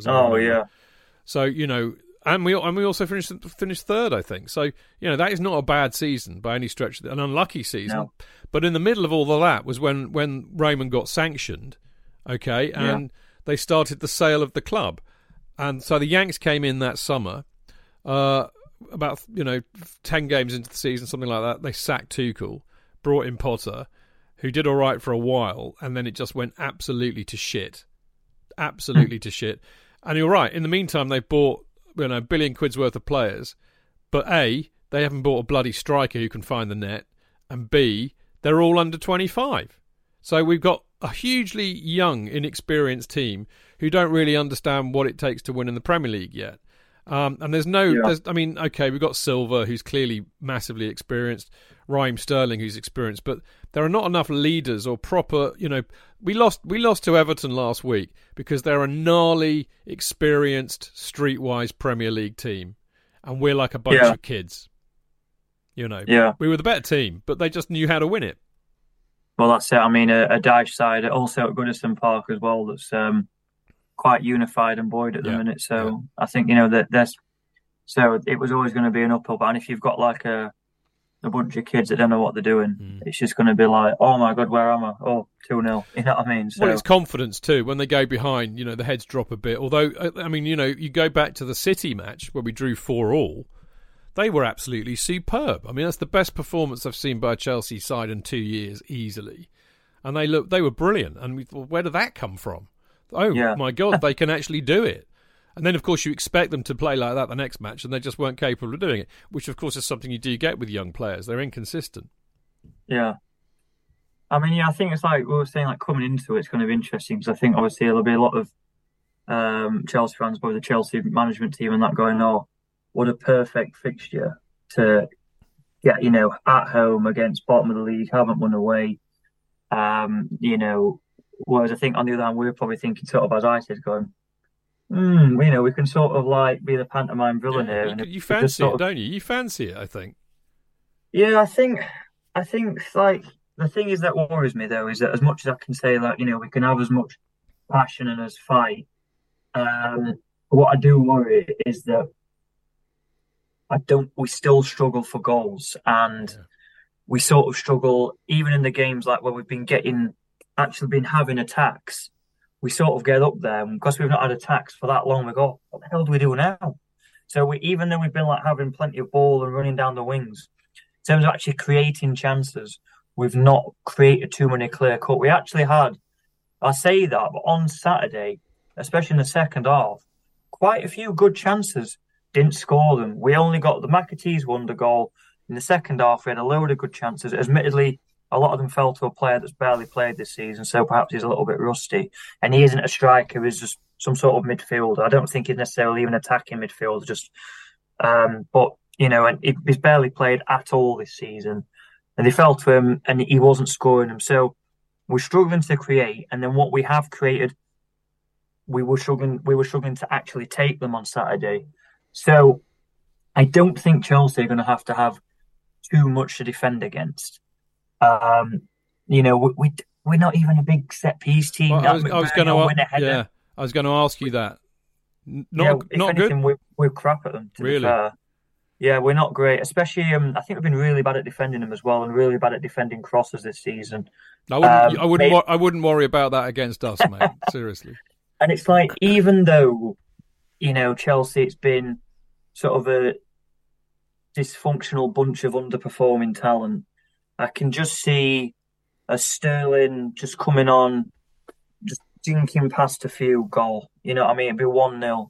Even we could put on a brilliant defensive display, not give you a sniff, but I just not sure if we're going to score. And also, there's still players. Yeah, you'll probably still leave the game going, what a load of rubbish that was, but you'll probably won 1-0, or maybe 2-0 or something. I think sort of might be like the Liverpool home game. We'll do really quite well. Then there'll be a few things here and there, and the talent of a couple of players will just pop. It might just be one moment from one player, and the Chelsea fans will believe and going, well, that's barely an improvement, but we'll be going, oh, bloody hell, we were so close. But we struggled. Like I said, we've not been getting that many chances. What we have had, we've not taken many of them. And I still think there's just that little bit of quality in Chelsea. Just that one moment. All it needs is a moment, and it might just undo us. Because also we're without our best defender, Jack Robinson, who has probably been our player of the season so far. I think it's too many yellow cards. And we're without him, which is a big loss, because he loves a tackle. I think he gets a couple of yellow cards, but I think sometimes unfairly. Because there's been a few times this season he'll put in an absolutely massive tackle and put them in the stands, but it's been clean. He's got the ball. There's not been a card given, so he's not sort of like he's not too much of an old-fashioned dirty Chris Morgan type. He's put in a brilliant sliding tackle, but it'll be on time. He'll get the ball. So we're without him, and he's been not only our best defender, probably our best player. So that is a big, big miss. And yeah, we've got a couple of the people that will have to come in, but we're going to miss him. And I think if we had him, I'd be a lot more confident than I am now of getting a point, maybe more. But yeah. Do you think that Wilder might park the bus? And I don't mean that in a derogatory fashion, but no, we've had a lot of trouble trying to break teams down who defend with a low block. I think to an extent, but not ridiculously, because I think it's something he sort of alluded to when he first came in. It's like, we can't just sit back with our chin out waiting to get knocked out. We've got to have a go at teams. We won't be doing an Ange Postecoglou, let's put 10 men in front of the halfway line and pray, because we just can't do that. I mean, neither can Spurs, but there we are. But it's as was shown against yourselves. So it'll be sort of a mix. There'll be probably some Chelsea fans going, oh, they're sat back defending. But if Chelsea on the ball, we've got to sort of sit back and be regimented. But I think when we get it, we will be... Chris Wilder will be sort of a blend of, we're going to have to defend and be regimented and resolute in defence. We can't just throw caution to the wind, but he won't want to be really, really negative, low block, park the bus. So it might get misconstrued as that, but I think also we will have to, under Wilder, we will also at least try to attack. Whether we'll actually pull it off is yet to be seen, but it won't be just. If we get the ball in defence, I don't think we'll be unless it's real panic stations, just hit and hoof. I think we'll actually try and Wilder will want them to actually build up and create an attack. Because he'll just that's what he said in his interviews. That's what we've tried to do when he's come in. So yeah, he won't just want us to just sit back for the sake of sitting back. No, fair enough. I mean, I think it was Match of the Day last weekend pointed out that we've lost most of the matches we've played when we've had more possession, and won most of the matches we've played where we've had less possession. Well, that's good to hear for us. I'm here to cheer you up, Ben. You know, that's my service to you, mate. You know, I'm not even sure if there's been a single game where we've had more possession than the others. And even when we've won, I think I don't even know. So that sort of sounds sort of in our favour then, because we don't really have much of the ball. I think it's sort of, hopefully we can rekindle the magic of the Chris Wilder side of the past, where it was built on strong defence. Yeah. We didn't score many, but we'd win 1-0 or we'd get draws away from home, and we didn't score many, but we didn't concede many. And I think the game on Saturday was a bit reminiscent of that. So we're not as good as we were then, but hopefully that sort of magic as well. But I think Wilder's changed a bit as a person, because he's not been very successful since he's left us. So I think it's sort of taken a few edges off him. It's sort of humbled him a little bit, and I think it's perhaps matured him a little bit. And I think, he probably thought he was bulletproof at Sheffield United. And I think since then, he went to Middlesbrough and it didn't work out. Watford didn't work out. Come back to us, and I think he's a bit more. He's a different sort of player. So different sort of player, different. I think he sort of matured him a little bit, but I think just going back to the play, I think it's just going to be one of them where we just might have to not slip too deep, but sort of, I'm just sort of seeing us sort of mainly camped in our half, watching Chelsea pass it around, and then just trying to pick our moments to latch onto the ball and create a run. We've got McBurney coming back for this game, which is good, even if only to defend corners. But he's someone who we can, if we do get it, he can hold it up really well. And then maybe if we've got Archer as well, he's a bit more pace. So if he can hold it up and flick it on or play it through to Archer, maybe that's something we can exploit. McAtee's been brilliant as ever. We've got a few defensive midfielders in Hamer, who's brilliant. Speak to any Coventry fan. He'll pick it up and dribble forward. Vinny Sue, who tries to break up the ball a bit. So I think we'll have to be. I don't think we'll be parking the bus in ridiculously. You're trying to do a smash and grab. I mean, it's Brentford did it to us really well. Forest did it to us really well. Villa did it to us really well so far this season. And you're right. Yeah. It's not about defending with 10 men behind the ball, backs to the wall. It's defending really sensibly. Denying the opposition any space, making sure they can't get around you or through you, and wait till they lose the ball, and then you hit them really quick. And that's exactly what those three teams did to us. So it's doable against us. And we don't score many goals either, really, Ben. I mean, I know we've had a few. I mean, we had the 4 against City, but we don't have a bloody striker who can put the ball in the net. Well, hopefully that'll play into our hand. But I can still see someone just like Sterling or I'm trying to think what's his name, that young lad, Conor Gallagher or Palmer, Cole Palmer. Yeah, someone like him. Yeah, just he's been brilliant. Bit of magic, you know what I mean? Just someone like that. We could get caught, especially if we've not got Robinson. Then we've got a weaker back line, and we might have to be we're going to be concentrating a lot. And I think obviously we might just get a bit mentally tired, and then just something late on, a slip here, a late tackle there. It's a penalty, it's a goal, and I feel like coming out going, we were so close to a point, or maybe a little bit even more. But it's sounds like it's going to be like 0-0 on Saturday then. Well, neither of us can score for toffee. Exactly. I mean, I think actually, Ben, it's horribly difficult to predict this game because you've got the Wilder factor. You don't know which Chelsea side's going to turn up. Are they going to be useless in front of goal? I mean, if we score early, I think it becomes a different game. Should settle them down, and then they might start to play. And you're right. I mean, we've got some talented players. I mean, Cole Palmer's been brilliant. Sterling's a decent player. So, we've got players who can do it. And then suddenly it's a different day. And I mean, if you can keep it to 0-0 for a long time, the crowd will get on their back. They'll start losing confidence. And it just takes a penalty or a set piece. Boom. Yeah, makes it hard. Probably a penalty in our case. I can't see us getting anything from a set piece. But... Yeah, well, I don't know who the referee is actually. They might have it listed on my flash score thing. I saw it today. No, it's not on flash score, so I don't know. But you've always got that, of course. There's a Sheffield United fan that always tweets about the ref. Let me see if I can find it. But why can't I find this person? Annoying. Well, while you're trying to look for it, I'm going to get you to stick a number on it. Then give us a prediction. Oh, my heart says 1-1, my head says 2-1 Chelsea. Okay. I don't know where that one's coming from, but wow, you never know. It might be a 0-0, as you said. You coming down on Saturday? Yes, I'm making the trip down. It's my works Christmas due tomorrow. It's over at Nuneaton, so I'm staying over, parking the car, and then taking the train down to Euston. Yeah.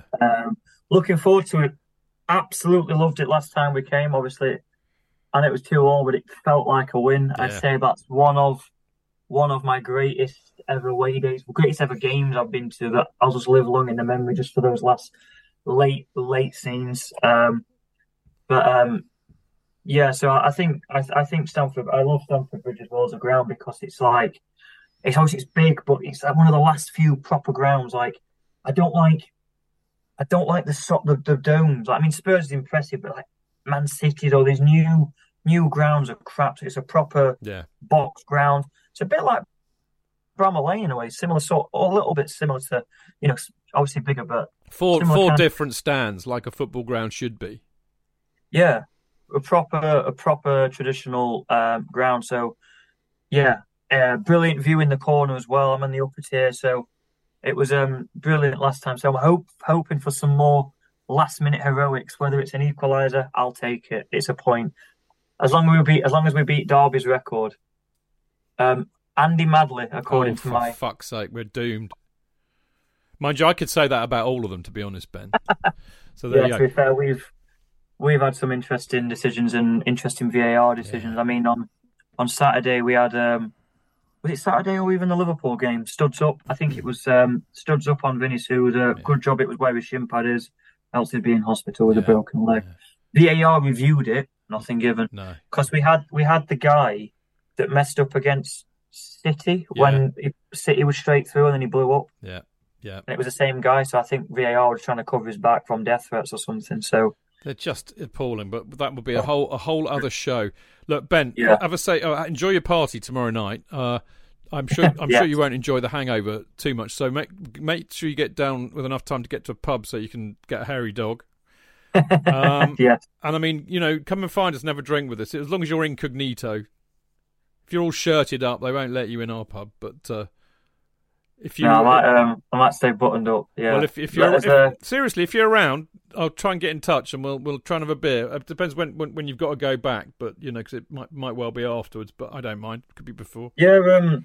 Drop us a message. I think my train backs. I think I've got a bit of time after, but I'm going from Euston, so will it be like around the ground or yeah? I mean, I'm like you. I'll be getting the train back as well, so I won't be hanging around too long. But my journey's not quite half as bad as yours. But yeah, I mean, it's about 45 minutes up to Euston. So anyway, I'll get in touch and we'll see if we can grab a beer. It'd be lovely to actually meet you, wouldn't it? Rather than just talk to you on Zoom. That'd be good. Yeah. Might get you on the vlog if you fancy. Oh, you do a vlog, do you, from the ground? Yes. Yes, I'll do the match day vlog. Why not? Hopefully it's just me falling over going, we've won 2-0, but let's see.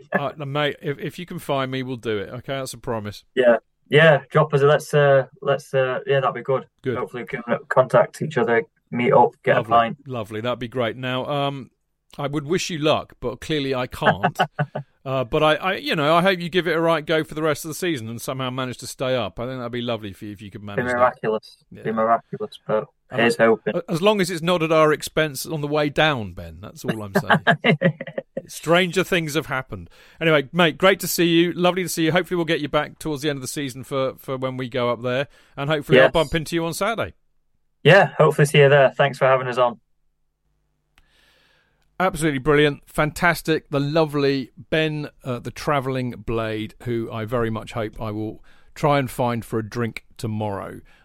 He's a brilliant... He's good, isn't he? He's lovely. Good. No, he's a top lad. I was tempted to ask him to do the Chip Butty song again, but I thought that would be taking the piss a bit because he did it for us last time. But there you go. Hopefully I will catch up with him tomorrow. It'd be lovely to actually see one of our opposition view people for a pint at a game, actually. I quite like the idea of that. So there we go. Right, we're going to go for a quick break, and then when we come back, we're going to be doing our preview of the Chelsea versus Sheffield United game.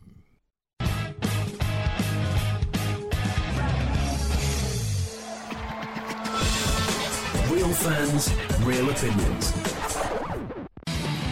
I'm Jason Cundy, and you're listening to the Chelsea Football Fancast. Proper Chelsea. Footballfancast.com.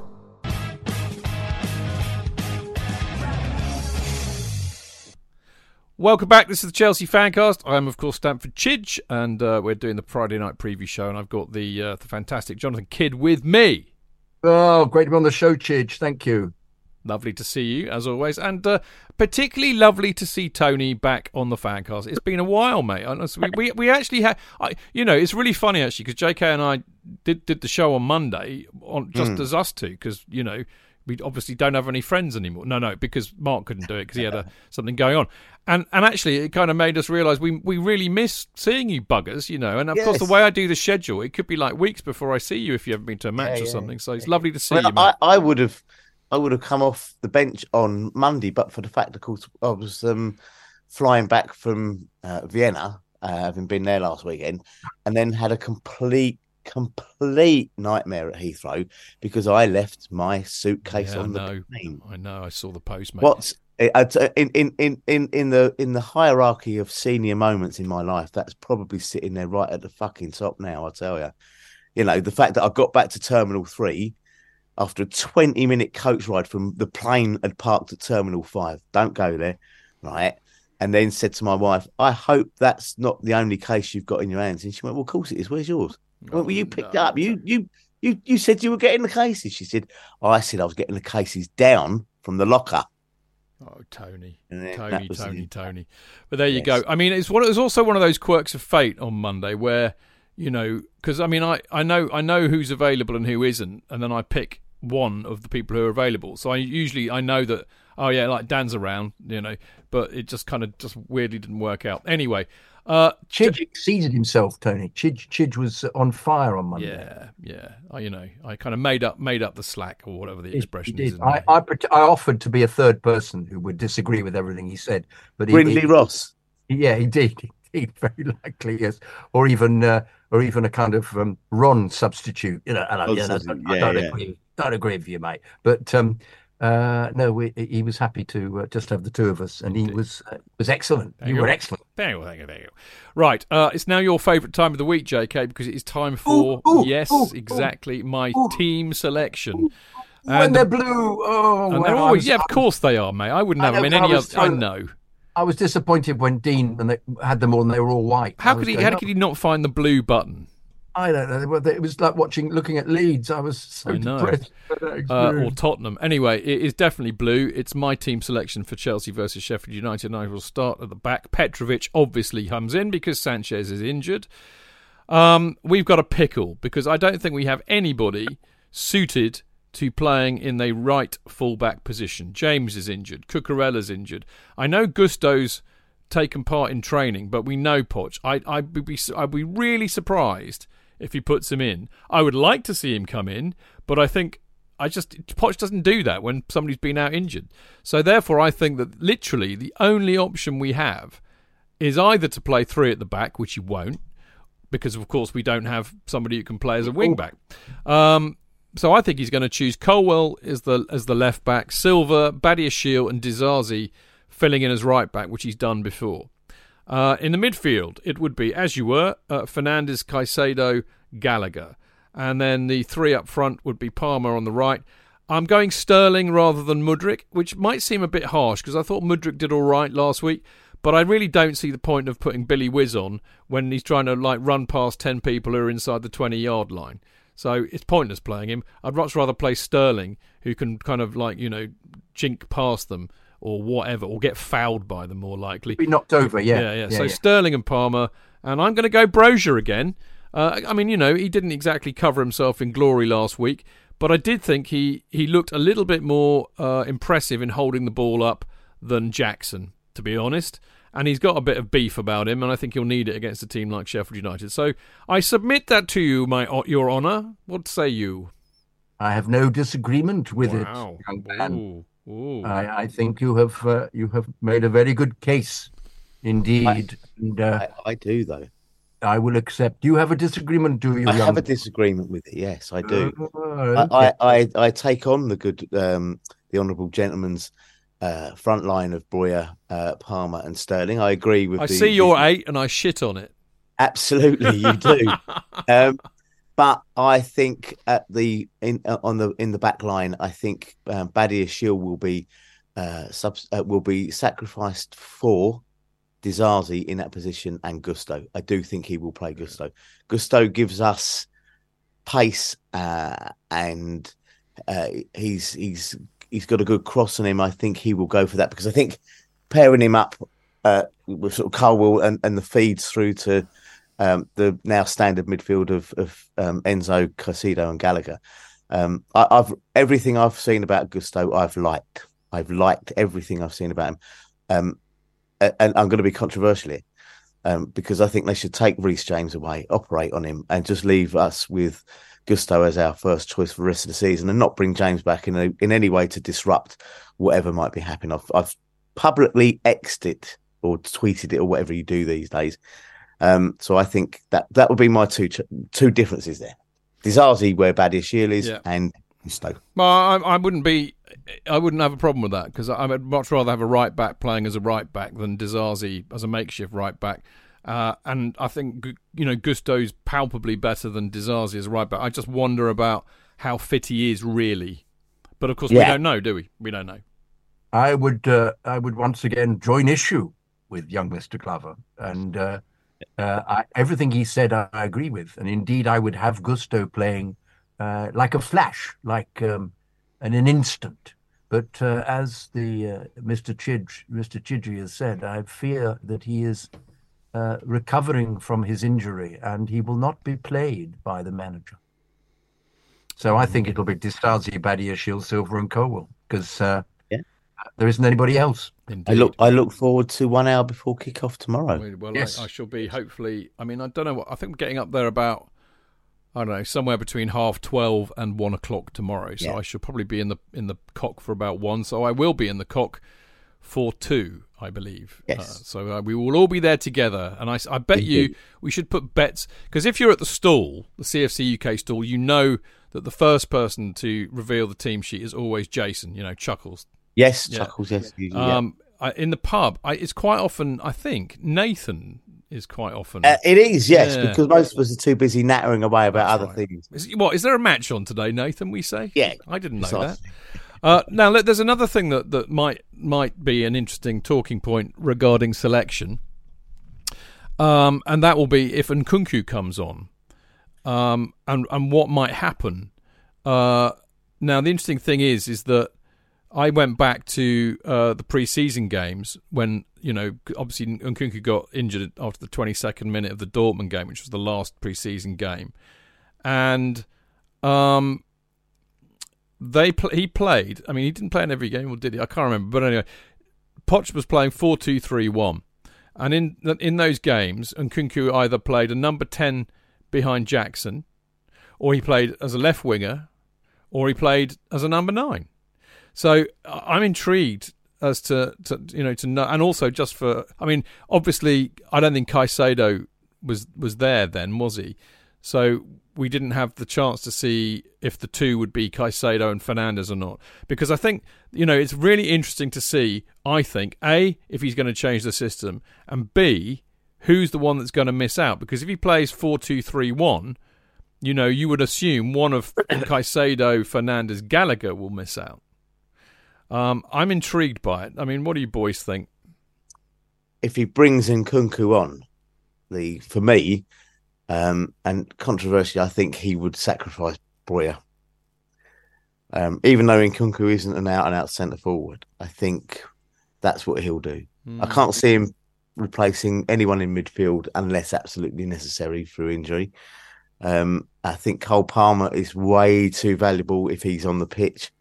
But the thing is, Chidge, you and me, and probably JK as well, and everybody else, we know nothing. We know nothing about Nkunku. We've only seen what we saw in pre-season.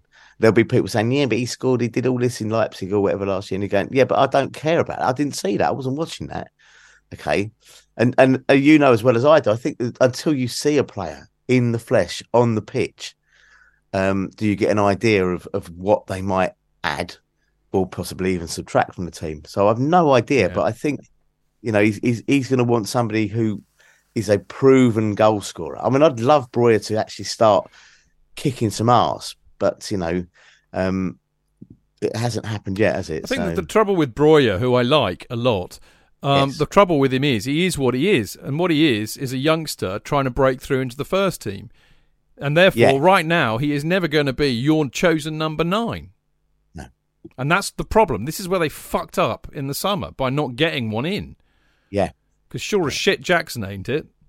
Yeah. And the proof will be in the pudding as to whether Nkunku can do that. I mean, what I was interested in when I look back at the pre-season games was the fact that he played in those 3 positions, because this is what we've been told all the time, is that he's one of these very modern players who can play anywhere across the front 3, also play, like number 10, winger, striker. He can do all of those. So it'll be interesting. I mean, it'd be really, I don't know if he'll come on because we still don't know what's really going on, but it'd be nice to see him get a few minutes at the end when we're 4-0 up, but whether we are or not is a moot point. And largely because, of course, as always happens with Chelsea, a team dismisses their manager, and very shortly afterwards, we're the lucky team on the receiving end of the new manager bounce. And Sheffield Wednesday is a Freudian. Sheffield United have done just that, and the interesting thing is they brought Chris Wilder back. And he's immediately had an effect because they beat Brentford 1-0 last weekend, although, as Ben was saying, he felt it was a weakened Brentford side.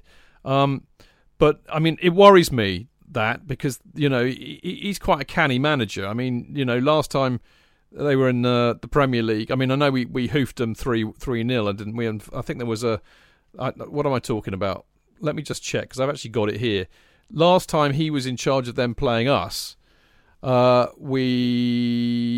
think he might have still been there for the 2-0 at home, that was in the FA Cup. We beat them 2-1 up there. We beat them 4-1 at home the year before that. But the same season, they cuffed us 3-0 up there. Yeah. And that was the COVID match under Frank, and we'd drawn 2-2 with them the summer before. So, he's a canny bugger.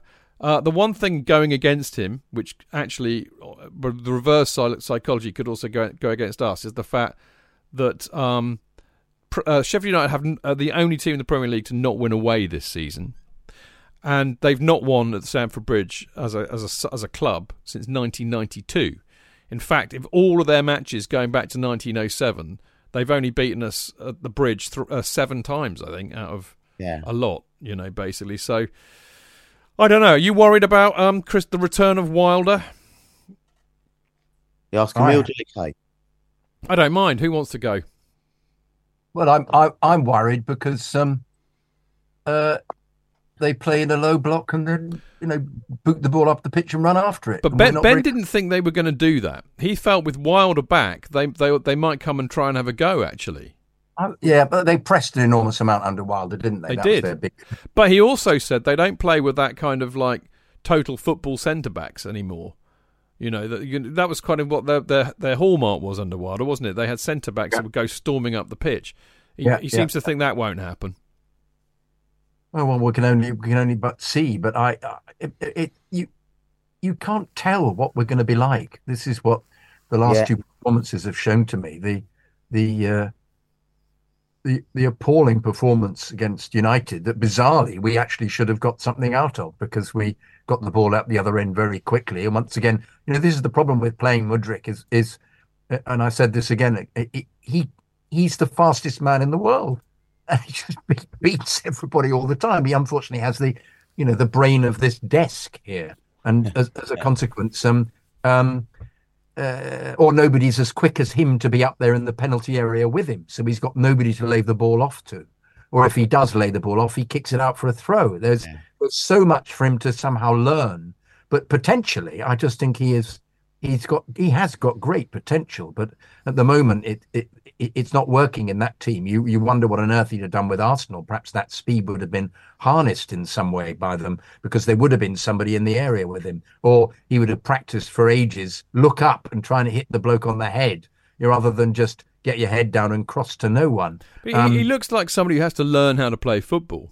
He does. You'd have thought that he would have actually sussed this, being in his early 20s or whatever he is, so that that he would have had a vague idea that that's what you do. But did you see that? Did you see that goal he scored for Ukraine?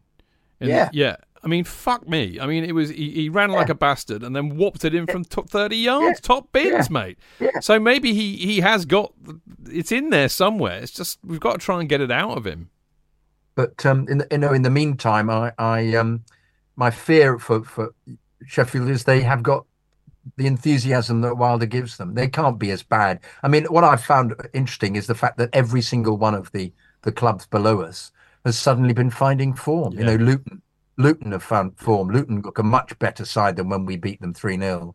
And they're only losing by the odd goal against top teams. Arsenal and Spurs had a really difficult time against them, as did City. So that's not easy. They're doing better. Burnley are suddenly looking better as well. He's got their mojo working a bit more, and they're all below us. You just think, well, we can't afford to have these completely inconsistent periods. It's just it doesn't, because of the fear. We might turn up tomorrow and then discover suddenly that if we score a goal early on, that they all the energy comes in, or even if Sheffield score a goal early, I keep saying a goal early on, perhaps they'll somehow, as they have done in recent games, actually the goal has been something which has spurred them to try and play a bit better, which is a positive sign. But I'm not. You just don't know, because all it needs is a terrible error, and you just think, well, will their heads go down, or do they have the skill to recreate this, or are the players good enough? I mean, I worry about it. Well, I mean, I've got a thing about teams that are playing red and white vertical stripes. So I remember a Sunderland defeat at Stamford Bridge many years ago under Carlo, 3-0, Brentford. Southampton. But can I say anything about a team last season who came to Stamford Bridge who couldn't buy a goal or a win and beat us 1-0 with a Ward-Prowse free kick right in front of me, Chidge, and right by the side of you, Southampton.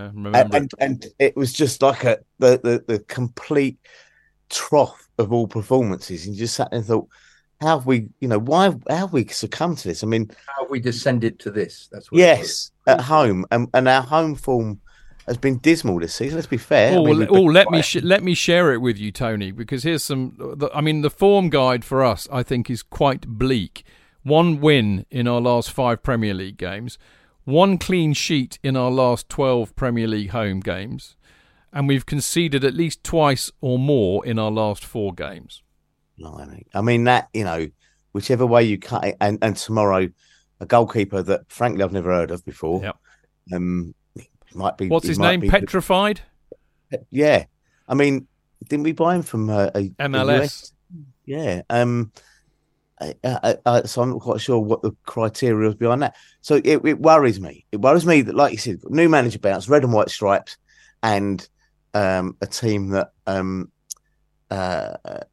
could, if they wanted to, park with the bus as well. Well, as I said, Ben really, honestly, genuinely believes they won't try and do that. I mean, the other thing is they've got McBurney back, which for them is a good thing. But he was saying that they really struggle to score. And they're really shit at set, because I said, oh yeah, but all you're going to do, you can just like try and block us out and then get us on a set piece. Yeah, we're rubbish at them and we concede a lot from them as well. Yeah. I said, well, that would be great for us, apart from the fact we're shit at set pieces. So, I mean, we're kind of basically ending up saying that we're going to cancel each other out in a way. But, I think the other thing, I don't believe that they're going to come at us with all guns blazing. I really don't. And the other reason for that is that Chris Wilder is not an idiot.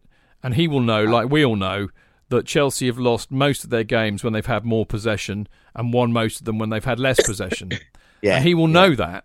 And he will know that we've struggled like buggery to break a side down that plays a low block. So I will be astonished if he does what Ben thinks they're going to do and come at us, JK. I mean, I would be astonished. Well, perhaps the answer is to give the ball away to them all the time and not have it in possession. Yeah, in a way. It could well be. Well, hang about. We hang about and we then just kick the ball out the pitch and run after it. Yeah. So they have to deal with our low block. Yeah. Oh, I don't know. It's intriguing. I mean, I think the one thing that we can say, because of the shape that we are in, I mean, so many of our matches now are genuinely unpredictable. we don't know which Chelsea side is going to turn up. So it's becoming very hard to do this. So this is, Tony, you're going to go first. What do you reckon it's going to be? How's it going to go? Tomorrow. Mm.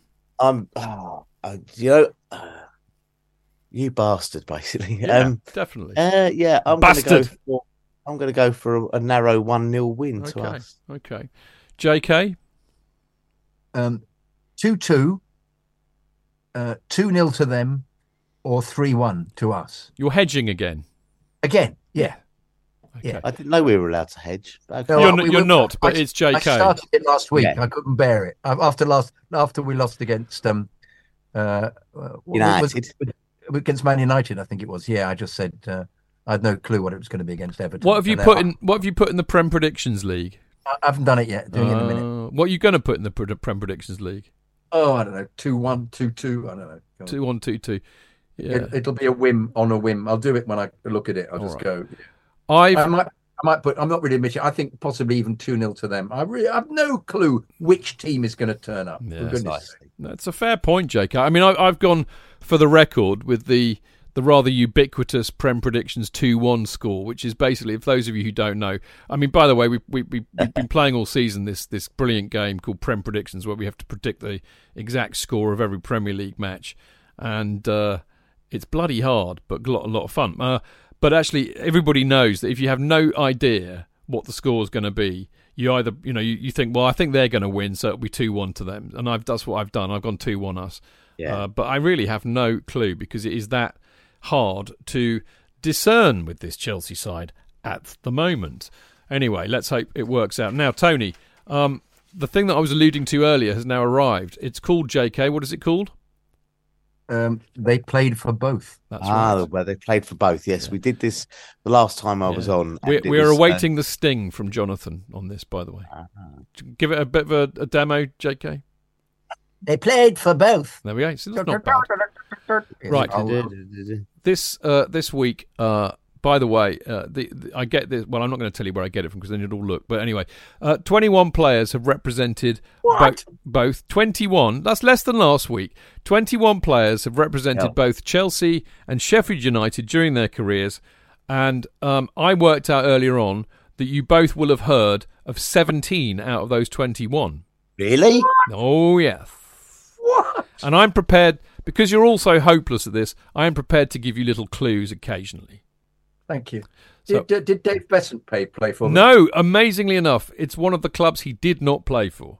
Jerry Payton played for them? No. Oh, wow. Okay. So, have a guess. I've got a Did Shipley go there after he played for Palace? Yes. God, that's We're off the mark. Bloody Only hell. 20 to go, JK. Safest. Tony's rapidly trekking out Google as fast as his fingers will carry him. Absolutely, but did Mark Steen play for them after he'd scored and put them down? Did he relegate? Nope. No, he didn't. I'll give you a clue. Hang on. Did John Harley go there after he played for? He did, JK. JK's on fire. But that's it. I don't know any. All right. The one of the most famous goalkeepers we've ever had. Becky Full. Yes. Hey, the fat stuff. Okay. This is an easy one. The youngest ever Chelsea scorer. Chico Hamilton. Good Lord. Okay. Right. This guy was more famous playing for us against them for something he did within the first minute of the match. You take his trousers down. No, JK. Always with the sex with you, isn't it? Always. Yeah, always. But who was the player who took his trousers down? I don't know. When he was took his shorts down when he was on the. Who was the Leicester player that we had? Didn't he go there? Oh God, not Keith. Alan Birch. Oh, yes. Bircham. I seem to Birchinall. right. Alan, yeah. Tony's off the mark. Fantastic. Okay, I'm going to go down the list here. First minute, he scored in the first minute. You're saying, or did something in the first minute? He did something in the first minute. What for us? Yes. In a game. Yes. not playing against them. Yes, he was playing for us against them. Against them? It was Stamford Bridge. It was also, I think it was an FA Cup match. Did he score a goal? No. Did he get sent off? No. Did he get injured? No. What could he do of great import? Well, you obviously don't know who it is, do you? So we're moving on. Right. This guy played up front of us, played up front for us, and was often we used to put Super in front of his name, and it wasn't his real name that we would sing. Oh, Super Dan Petrescu. No, It definitely wasn't him. He never played for. No, it wasn't Super Frankie Lampard. It wasn't Super Frankie Lampard. No, The clue, Jonathan, was it was Super, but not his real name. Oh. Super Sub. No, it wasn't Super Sub. Super. Wasn't even Super Duper, mate. I'm about to say Super Duper, but no, yeah, Super Duper. Tony's thinking Super Gary Cahill. No. Oh, but Gary Cahill did play for Sheffield United. Oh, did he? No, he didn't. He so did. He did not. He did. He didn't. You've got one right by accident, JK. No. Moving You along. go to them after us then? I think he was there before. He's a Sheffield boy, I think, isn't he? Oh, yeah, I suppose he is. Yeah. Right, this next chap played for us.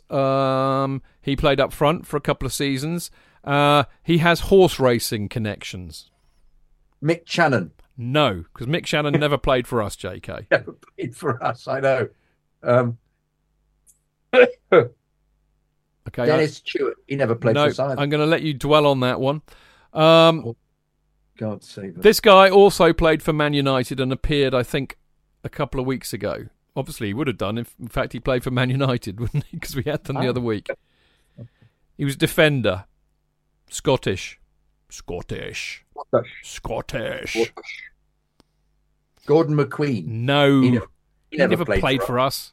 He was Scottish, though. This other chap has got connections to Only Fools and Horses.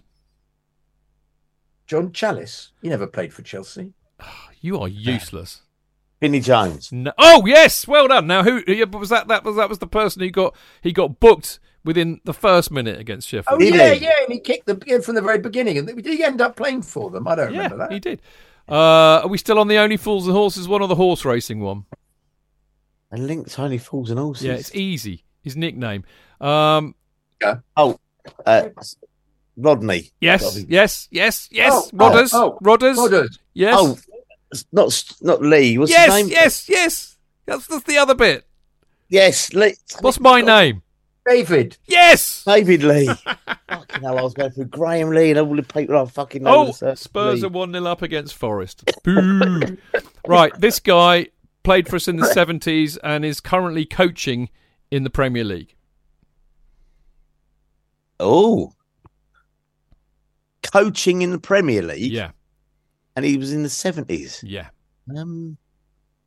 Eddie McCready's Blue and White Army. Oh, blimey. I'll let you think about that one.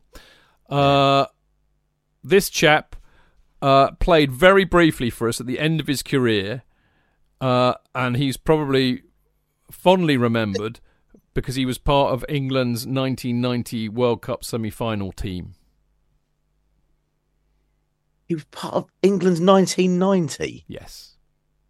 He was involved in West Germany's goal. I'll let you think on that one.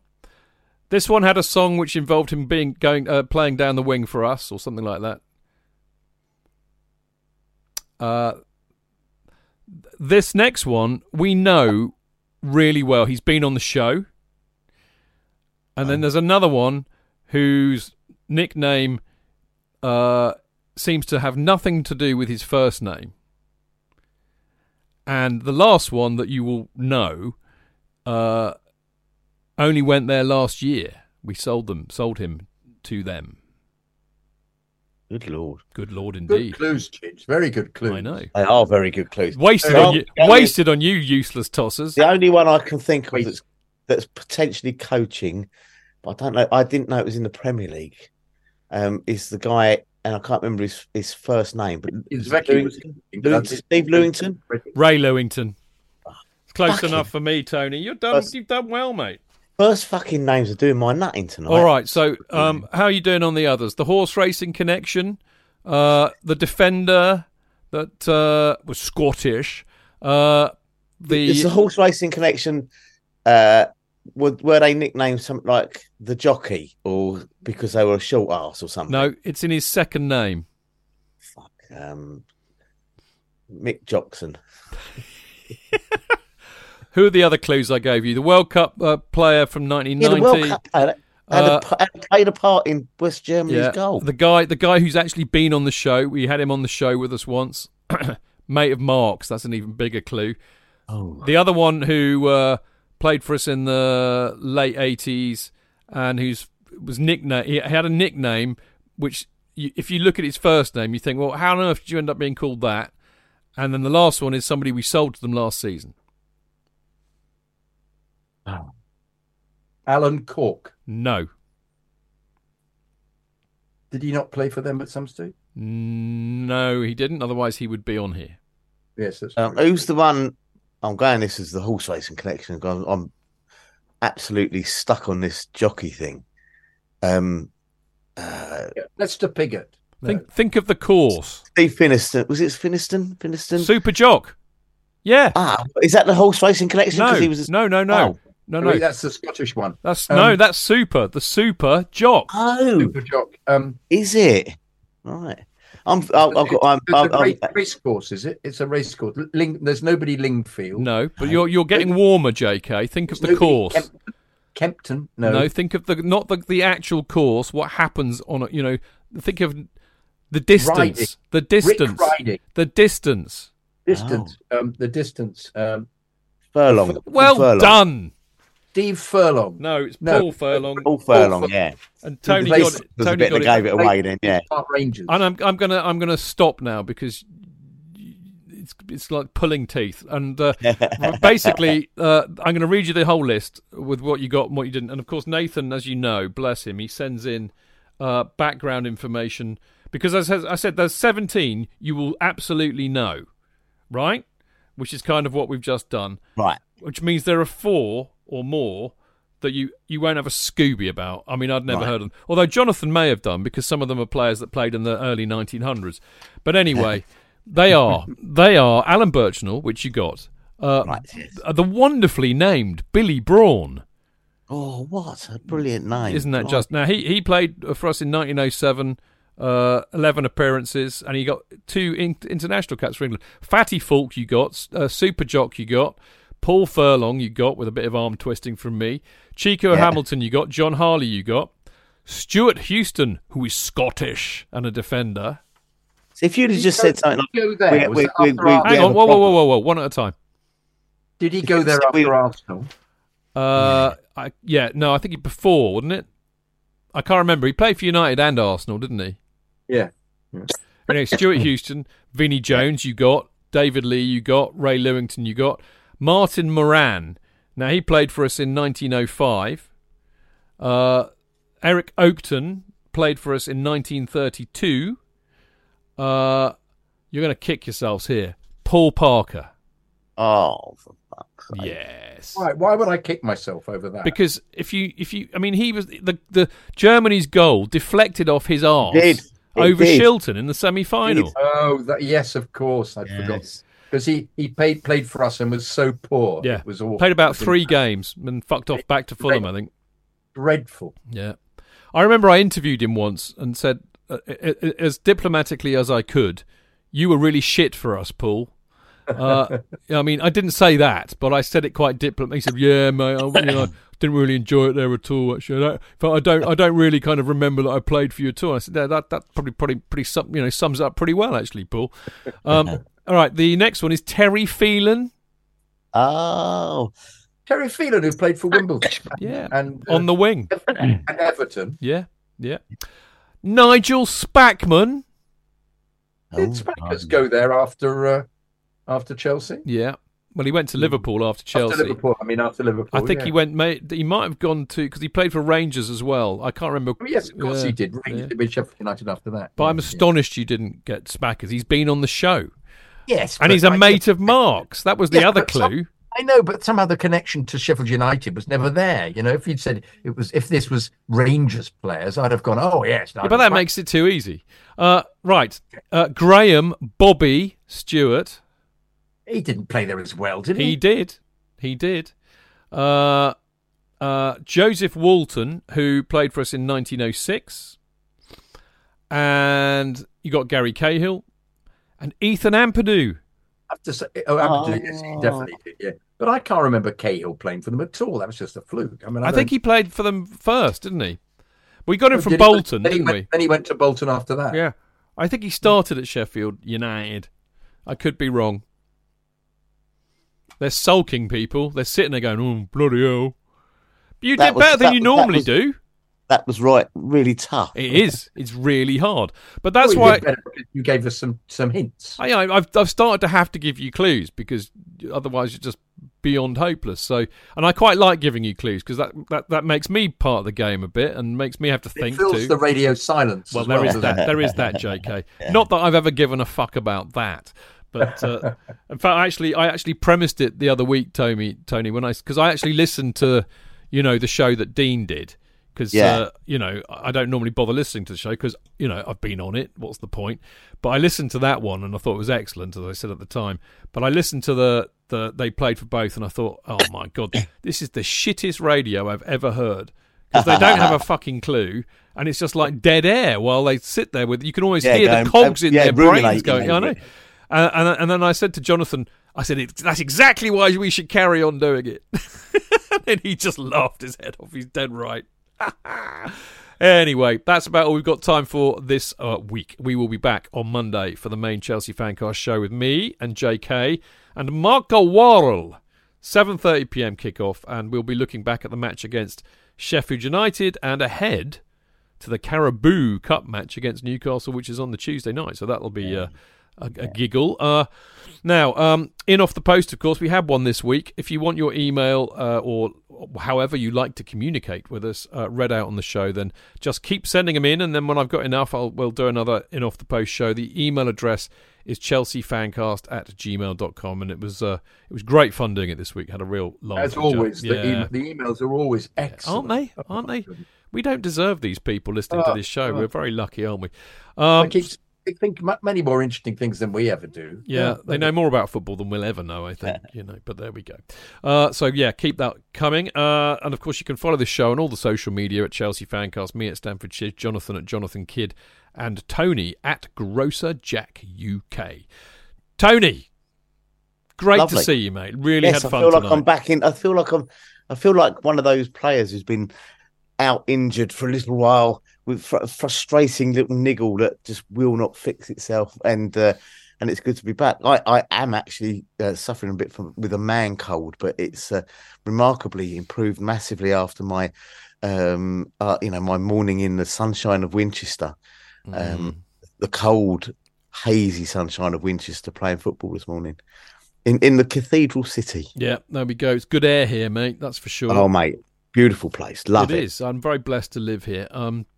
Great to see you, mate. We're seeing you again, hopefully, on the 2nd of January, aren't we? Yes, you will be, yeah. So I look forward to seeing you then. I'll hopefully see you in the pub tomorrow, of course. Indeed, yes, I will be. I'm leaving here about 11:30, I think. So with a fair wind, we should be there by 1:00. Yeah, me too. Yeah, excellent stuff. All right. JK, as always, great fun meal. China. Do you think we might be able to entice you out to go and see Ben for a drink after the match tomorrow? Yeah. Good. Yeah, I mean, I'm with the girlfriend. I'm taking the girlfriend. Maybe not then. No. We'll see if we can divert, because we'll be going to get the tube, so we'll divert to the Cock if you're going to be there. Well, I mean, it's complicated slightly because it's also Martin's birthday tomorrow. So I'm hoping. I mean, obviously, I want to see him for a few drinks. I'm presuming he's going to the Cock, but wherever Martin is where I will be, and then I will get Ben to meet us there. So Martin, don't go to a really dyed-on-the-wall Chelsea pub where he might not get in. I've told him he won't get in if he can see his Sheffield United shirt. Yeah. Wise move. Yeah, he gets. I may send you a text, or you send me a text. Saying we're going to be. I will. Because it'd be quite nice to bring April along. So yeah.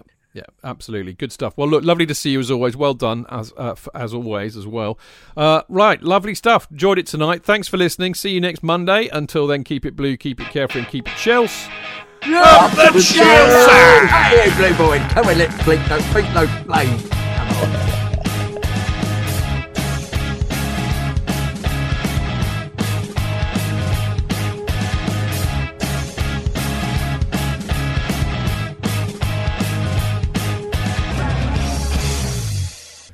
It's the 90th minute. All your mates around. You've got your McNuggets share boxes ready to go. Your mates already got booked for double dipping, and you steal the last nugget, snatching all 3 points. Perfect. Order McDelivery now on the McDonald's app. You in? At participating restaurants, 18 plus, serving times, delivery fee and terms apply. See mcdonalds.com.